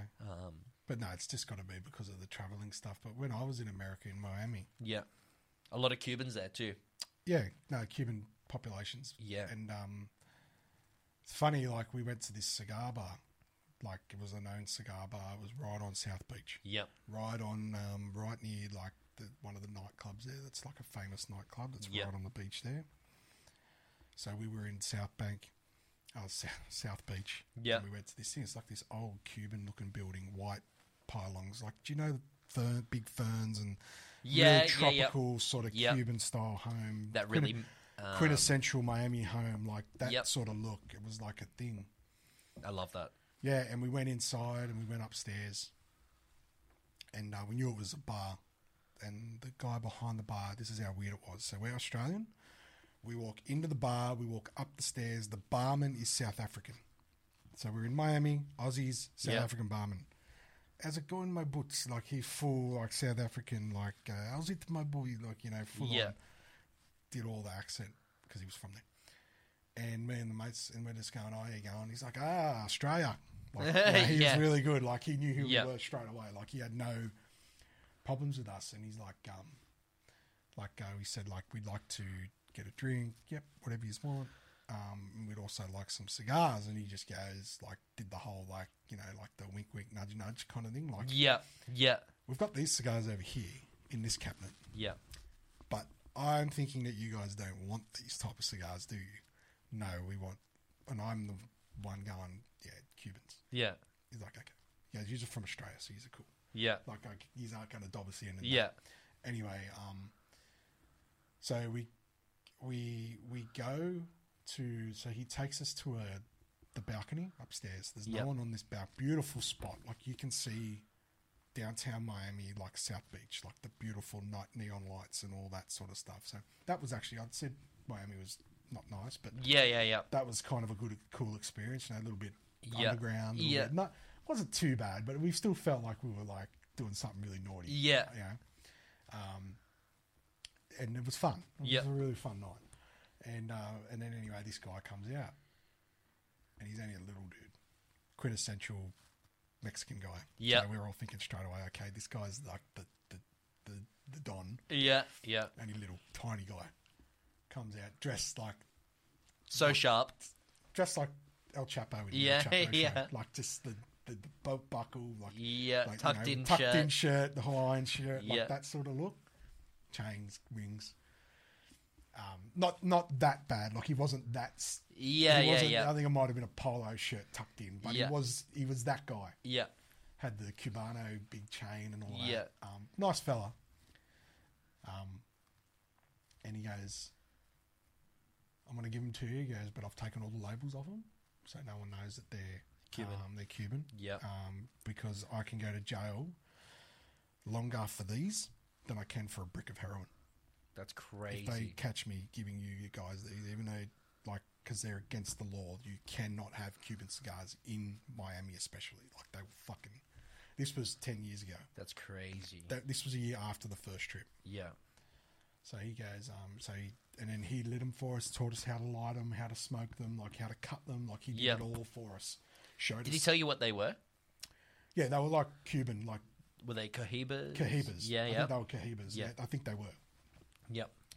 Cohibas or whatever. Like there's a couple of different brands. There's heaps. Romeo Giuliettas are really good as well. Yeah, they're popular here, and the Cohibas are popular here too. Yep. There's a good cigar bar in Sydney. Oh yeah. Called so it's opposite so Darling Harbour, above. I'm trying to think where it is. Like just near the restaurants on this side. So you're on the entertainment centre side or that side. Yeah. The shopping centre there. Yeah. Got the restaurants all down the front. Yeah, okay. I didn't know there was. Yeah, upstairs. Yeah, okay. It's called... And you can smoke them there as well? I think it's called Cohiba. Yeah, okay. And it's a Cuban cigar. This is Australia. So, so you go and get your cigar, it's expensive now, but get your cocktail, sit there, and I know how to cut them and smoke them. So I'm pretty good to go. But yeah, that's cool. Yeah. Should go and give that place a try. Yeah, That's cool. absolutely. I don't even know if it's still there. Yeah, But okay. For COVID and that, it was probably post-COVID. There was a Cuban bar that closed down somewhere near Central, and it was in Surrey Hills somewhere. I can't remember, but it closed down not that long ago. Yeah, right. Well, yeah. So back to the Cuban cigar story. Yeah. They So are that- fucking... That guy basically said, like, you guys are like, he checked our passports and everything. Like, he wanted to make sure we were not cops. Yeah. We were not, you know. That's so mental, hey? I would have been drunk. Yeah. There's no way he would have thought I was a cop. Yeah. Yeah. There's no way. I was pretty hammered. Yeah. But it was a good night. That was fun. I don't know Yeah. if the boys listened, but yeah, they were there. Yeah. It's Good absolutely ridiculous. Like, when I came back to Australia, so I brought like a nice little like cigar box from Cuba, and I bought like I've got a couple left. They're all shit now, like they're all dried out and horrible. But I kept a few of them, and brought them back here. And just like it used to be like 50 grams of tobacco that you could bring back here.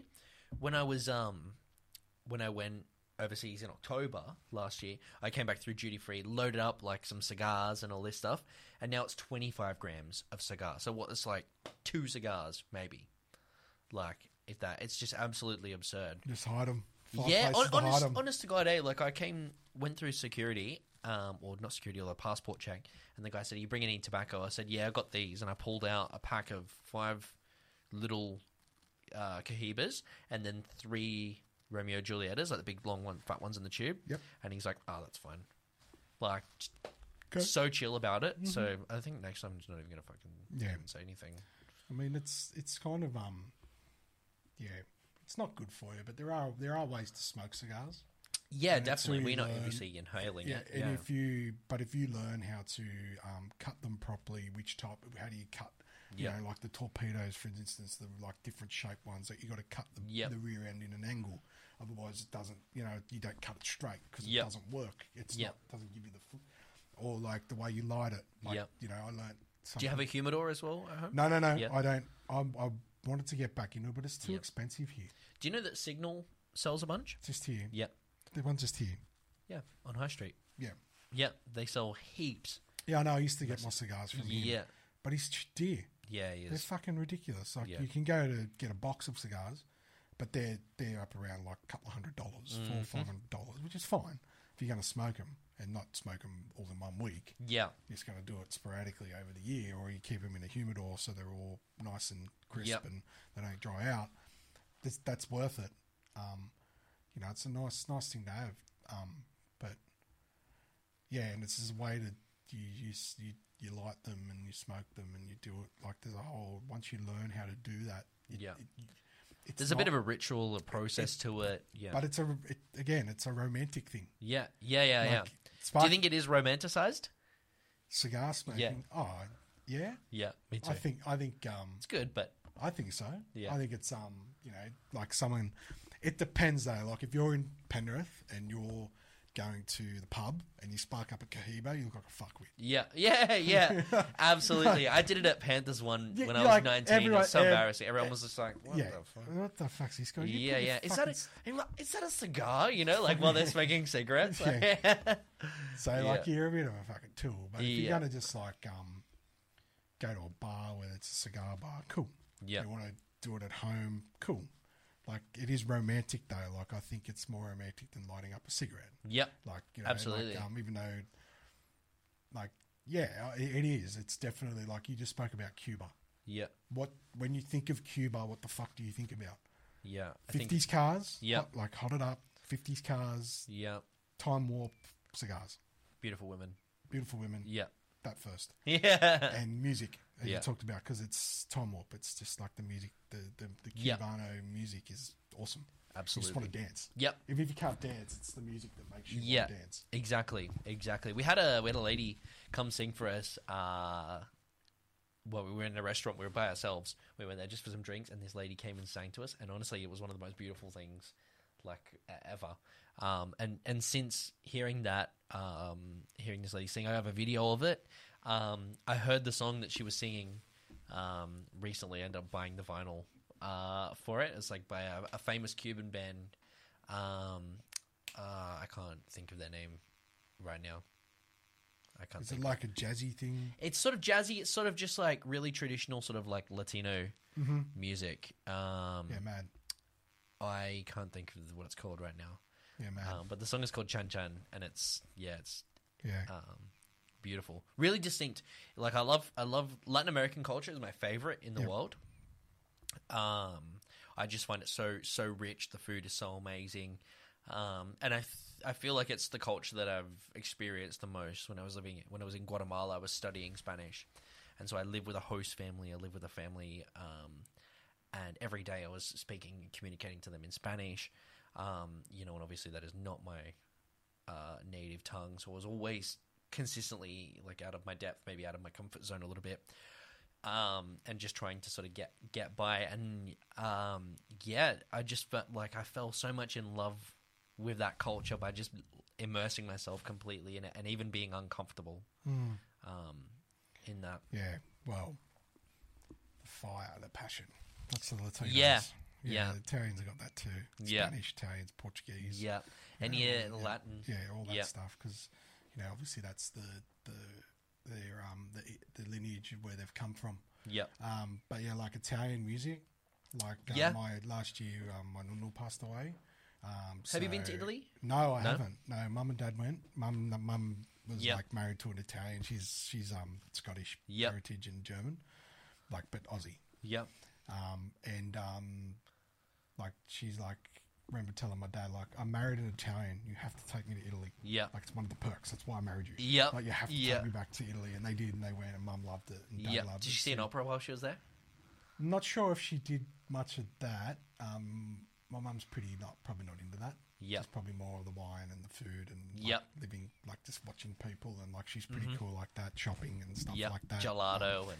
Yeah, that's my mum. Like, shopping. She's not, she's not an opera person. I couldn't see my mum. Let's go to the opera. My dad would like an opera. I didn't think I was an opera person either, and I went. Yeah. Went No, it's beautiful Italy. stuff. Yeah. Like that's what I was about to say. Yeah. Like so my nonno passed away, so he had a lot of so I don't know whether it was like a thing, but like Italian men. So I'll talk about the old school. So my nonno, he had 4 sisters and 1 younger brother, right? So the younger brother and him, there was a bit of an age gap. We lost him last year too. So the 2 brothers we lost. But he had 4 sisters, so they married obviously 4 different families. So the son come over, met the father. This is blah blah blah. I want to take your daughter. Full old school, like that's how you met and greeted people. Like you had to be Italian. Yeah, you could not be not Italian. Yeah, even though, because my uncle, he married an Australian girl, so he was like a bit of a rebel. Yeah, fuck everyone. Like I'll do what I want. Yeah, which was cool. That's quite a romantic story. Yeah. I might tell you one day. And so they all sang. So even the men that married his sisters, I don't know whether that was like you must sing or you can't marry him. I don't know what it was, but they all sang at weddings, at parties, they all sang. I don't know why, but it was just a thing. Yeah. It was just like my nunu up to the day, like any party, house, he'd sing. That's Amore, O So Mio, like all these old Italian songs that he would sing. And they probably don't even know why they do it as well. It's just so ingrained in them to do it for so many years, Yeah, and there's a wonderful song like called O So Mio. So we joke about it, like my cousins and that. Like, what does that translate to? I have no idea. Okay. But it's just a beautiful song. Probably like I Love You or something. I don't know. O Sol Mio. Like, it's just this really beautiful... But there's heaps of different... But it's like a joke. Like, why don't you get up and sing O So Mio? Like, be a dickhead and sing that song. And but that's another one where it's just like this opera singer. Different versions. Like Enrico Caruso sang it. Yep. Every Italian has sang that song if you can sing and you got that voice of that like opera sort of style. Everyone sings O So Mio. It's like part of you'd learn it as a kid.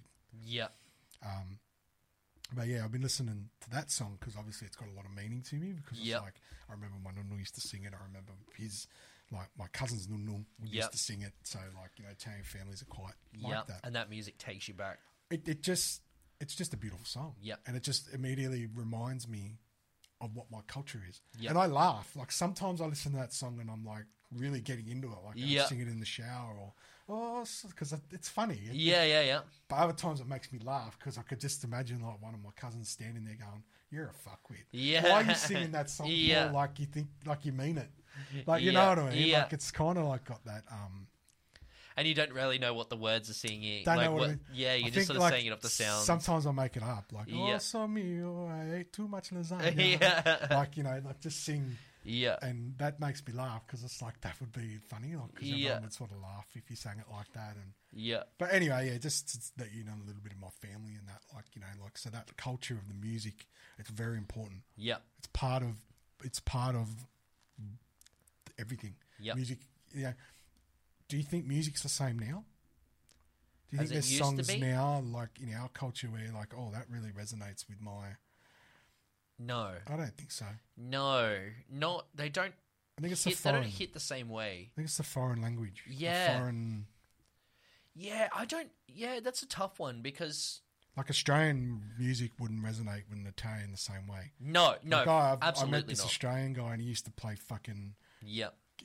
Cold Chisel. Exactly, I was going to say, Do think about how much Cold Chisel would resonate with Do you know an what I mean? Aussie. It's not that. It's a great band and but it's not a Cuban Yeah, street song. yeah, It's not an yeah. Italian. Maybe that funk. just goes to Australia's sort of lack of history, I guess.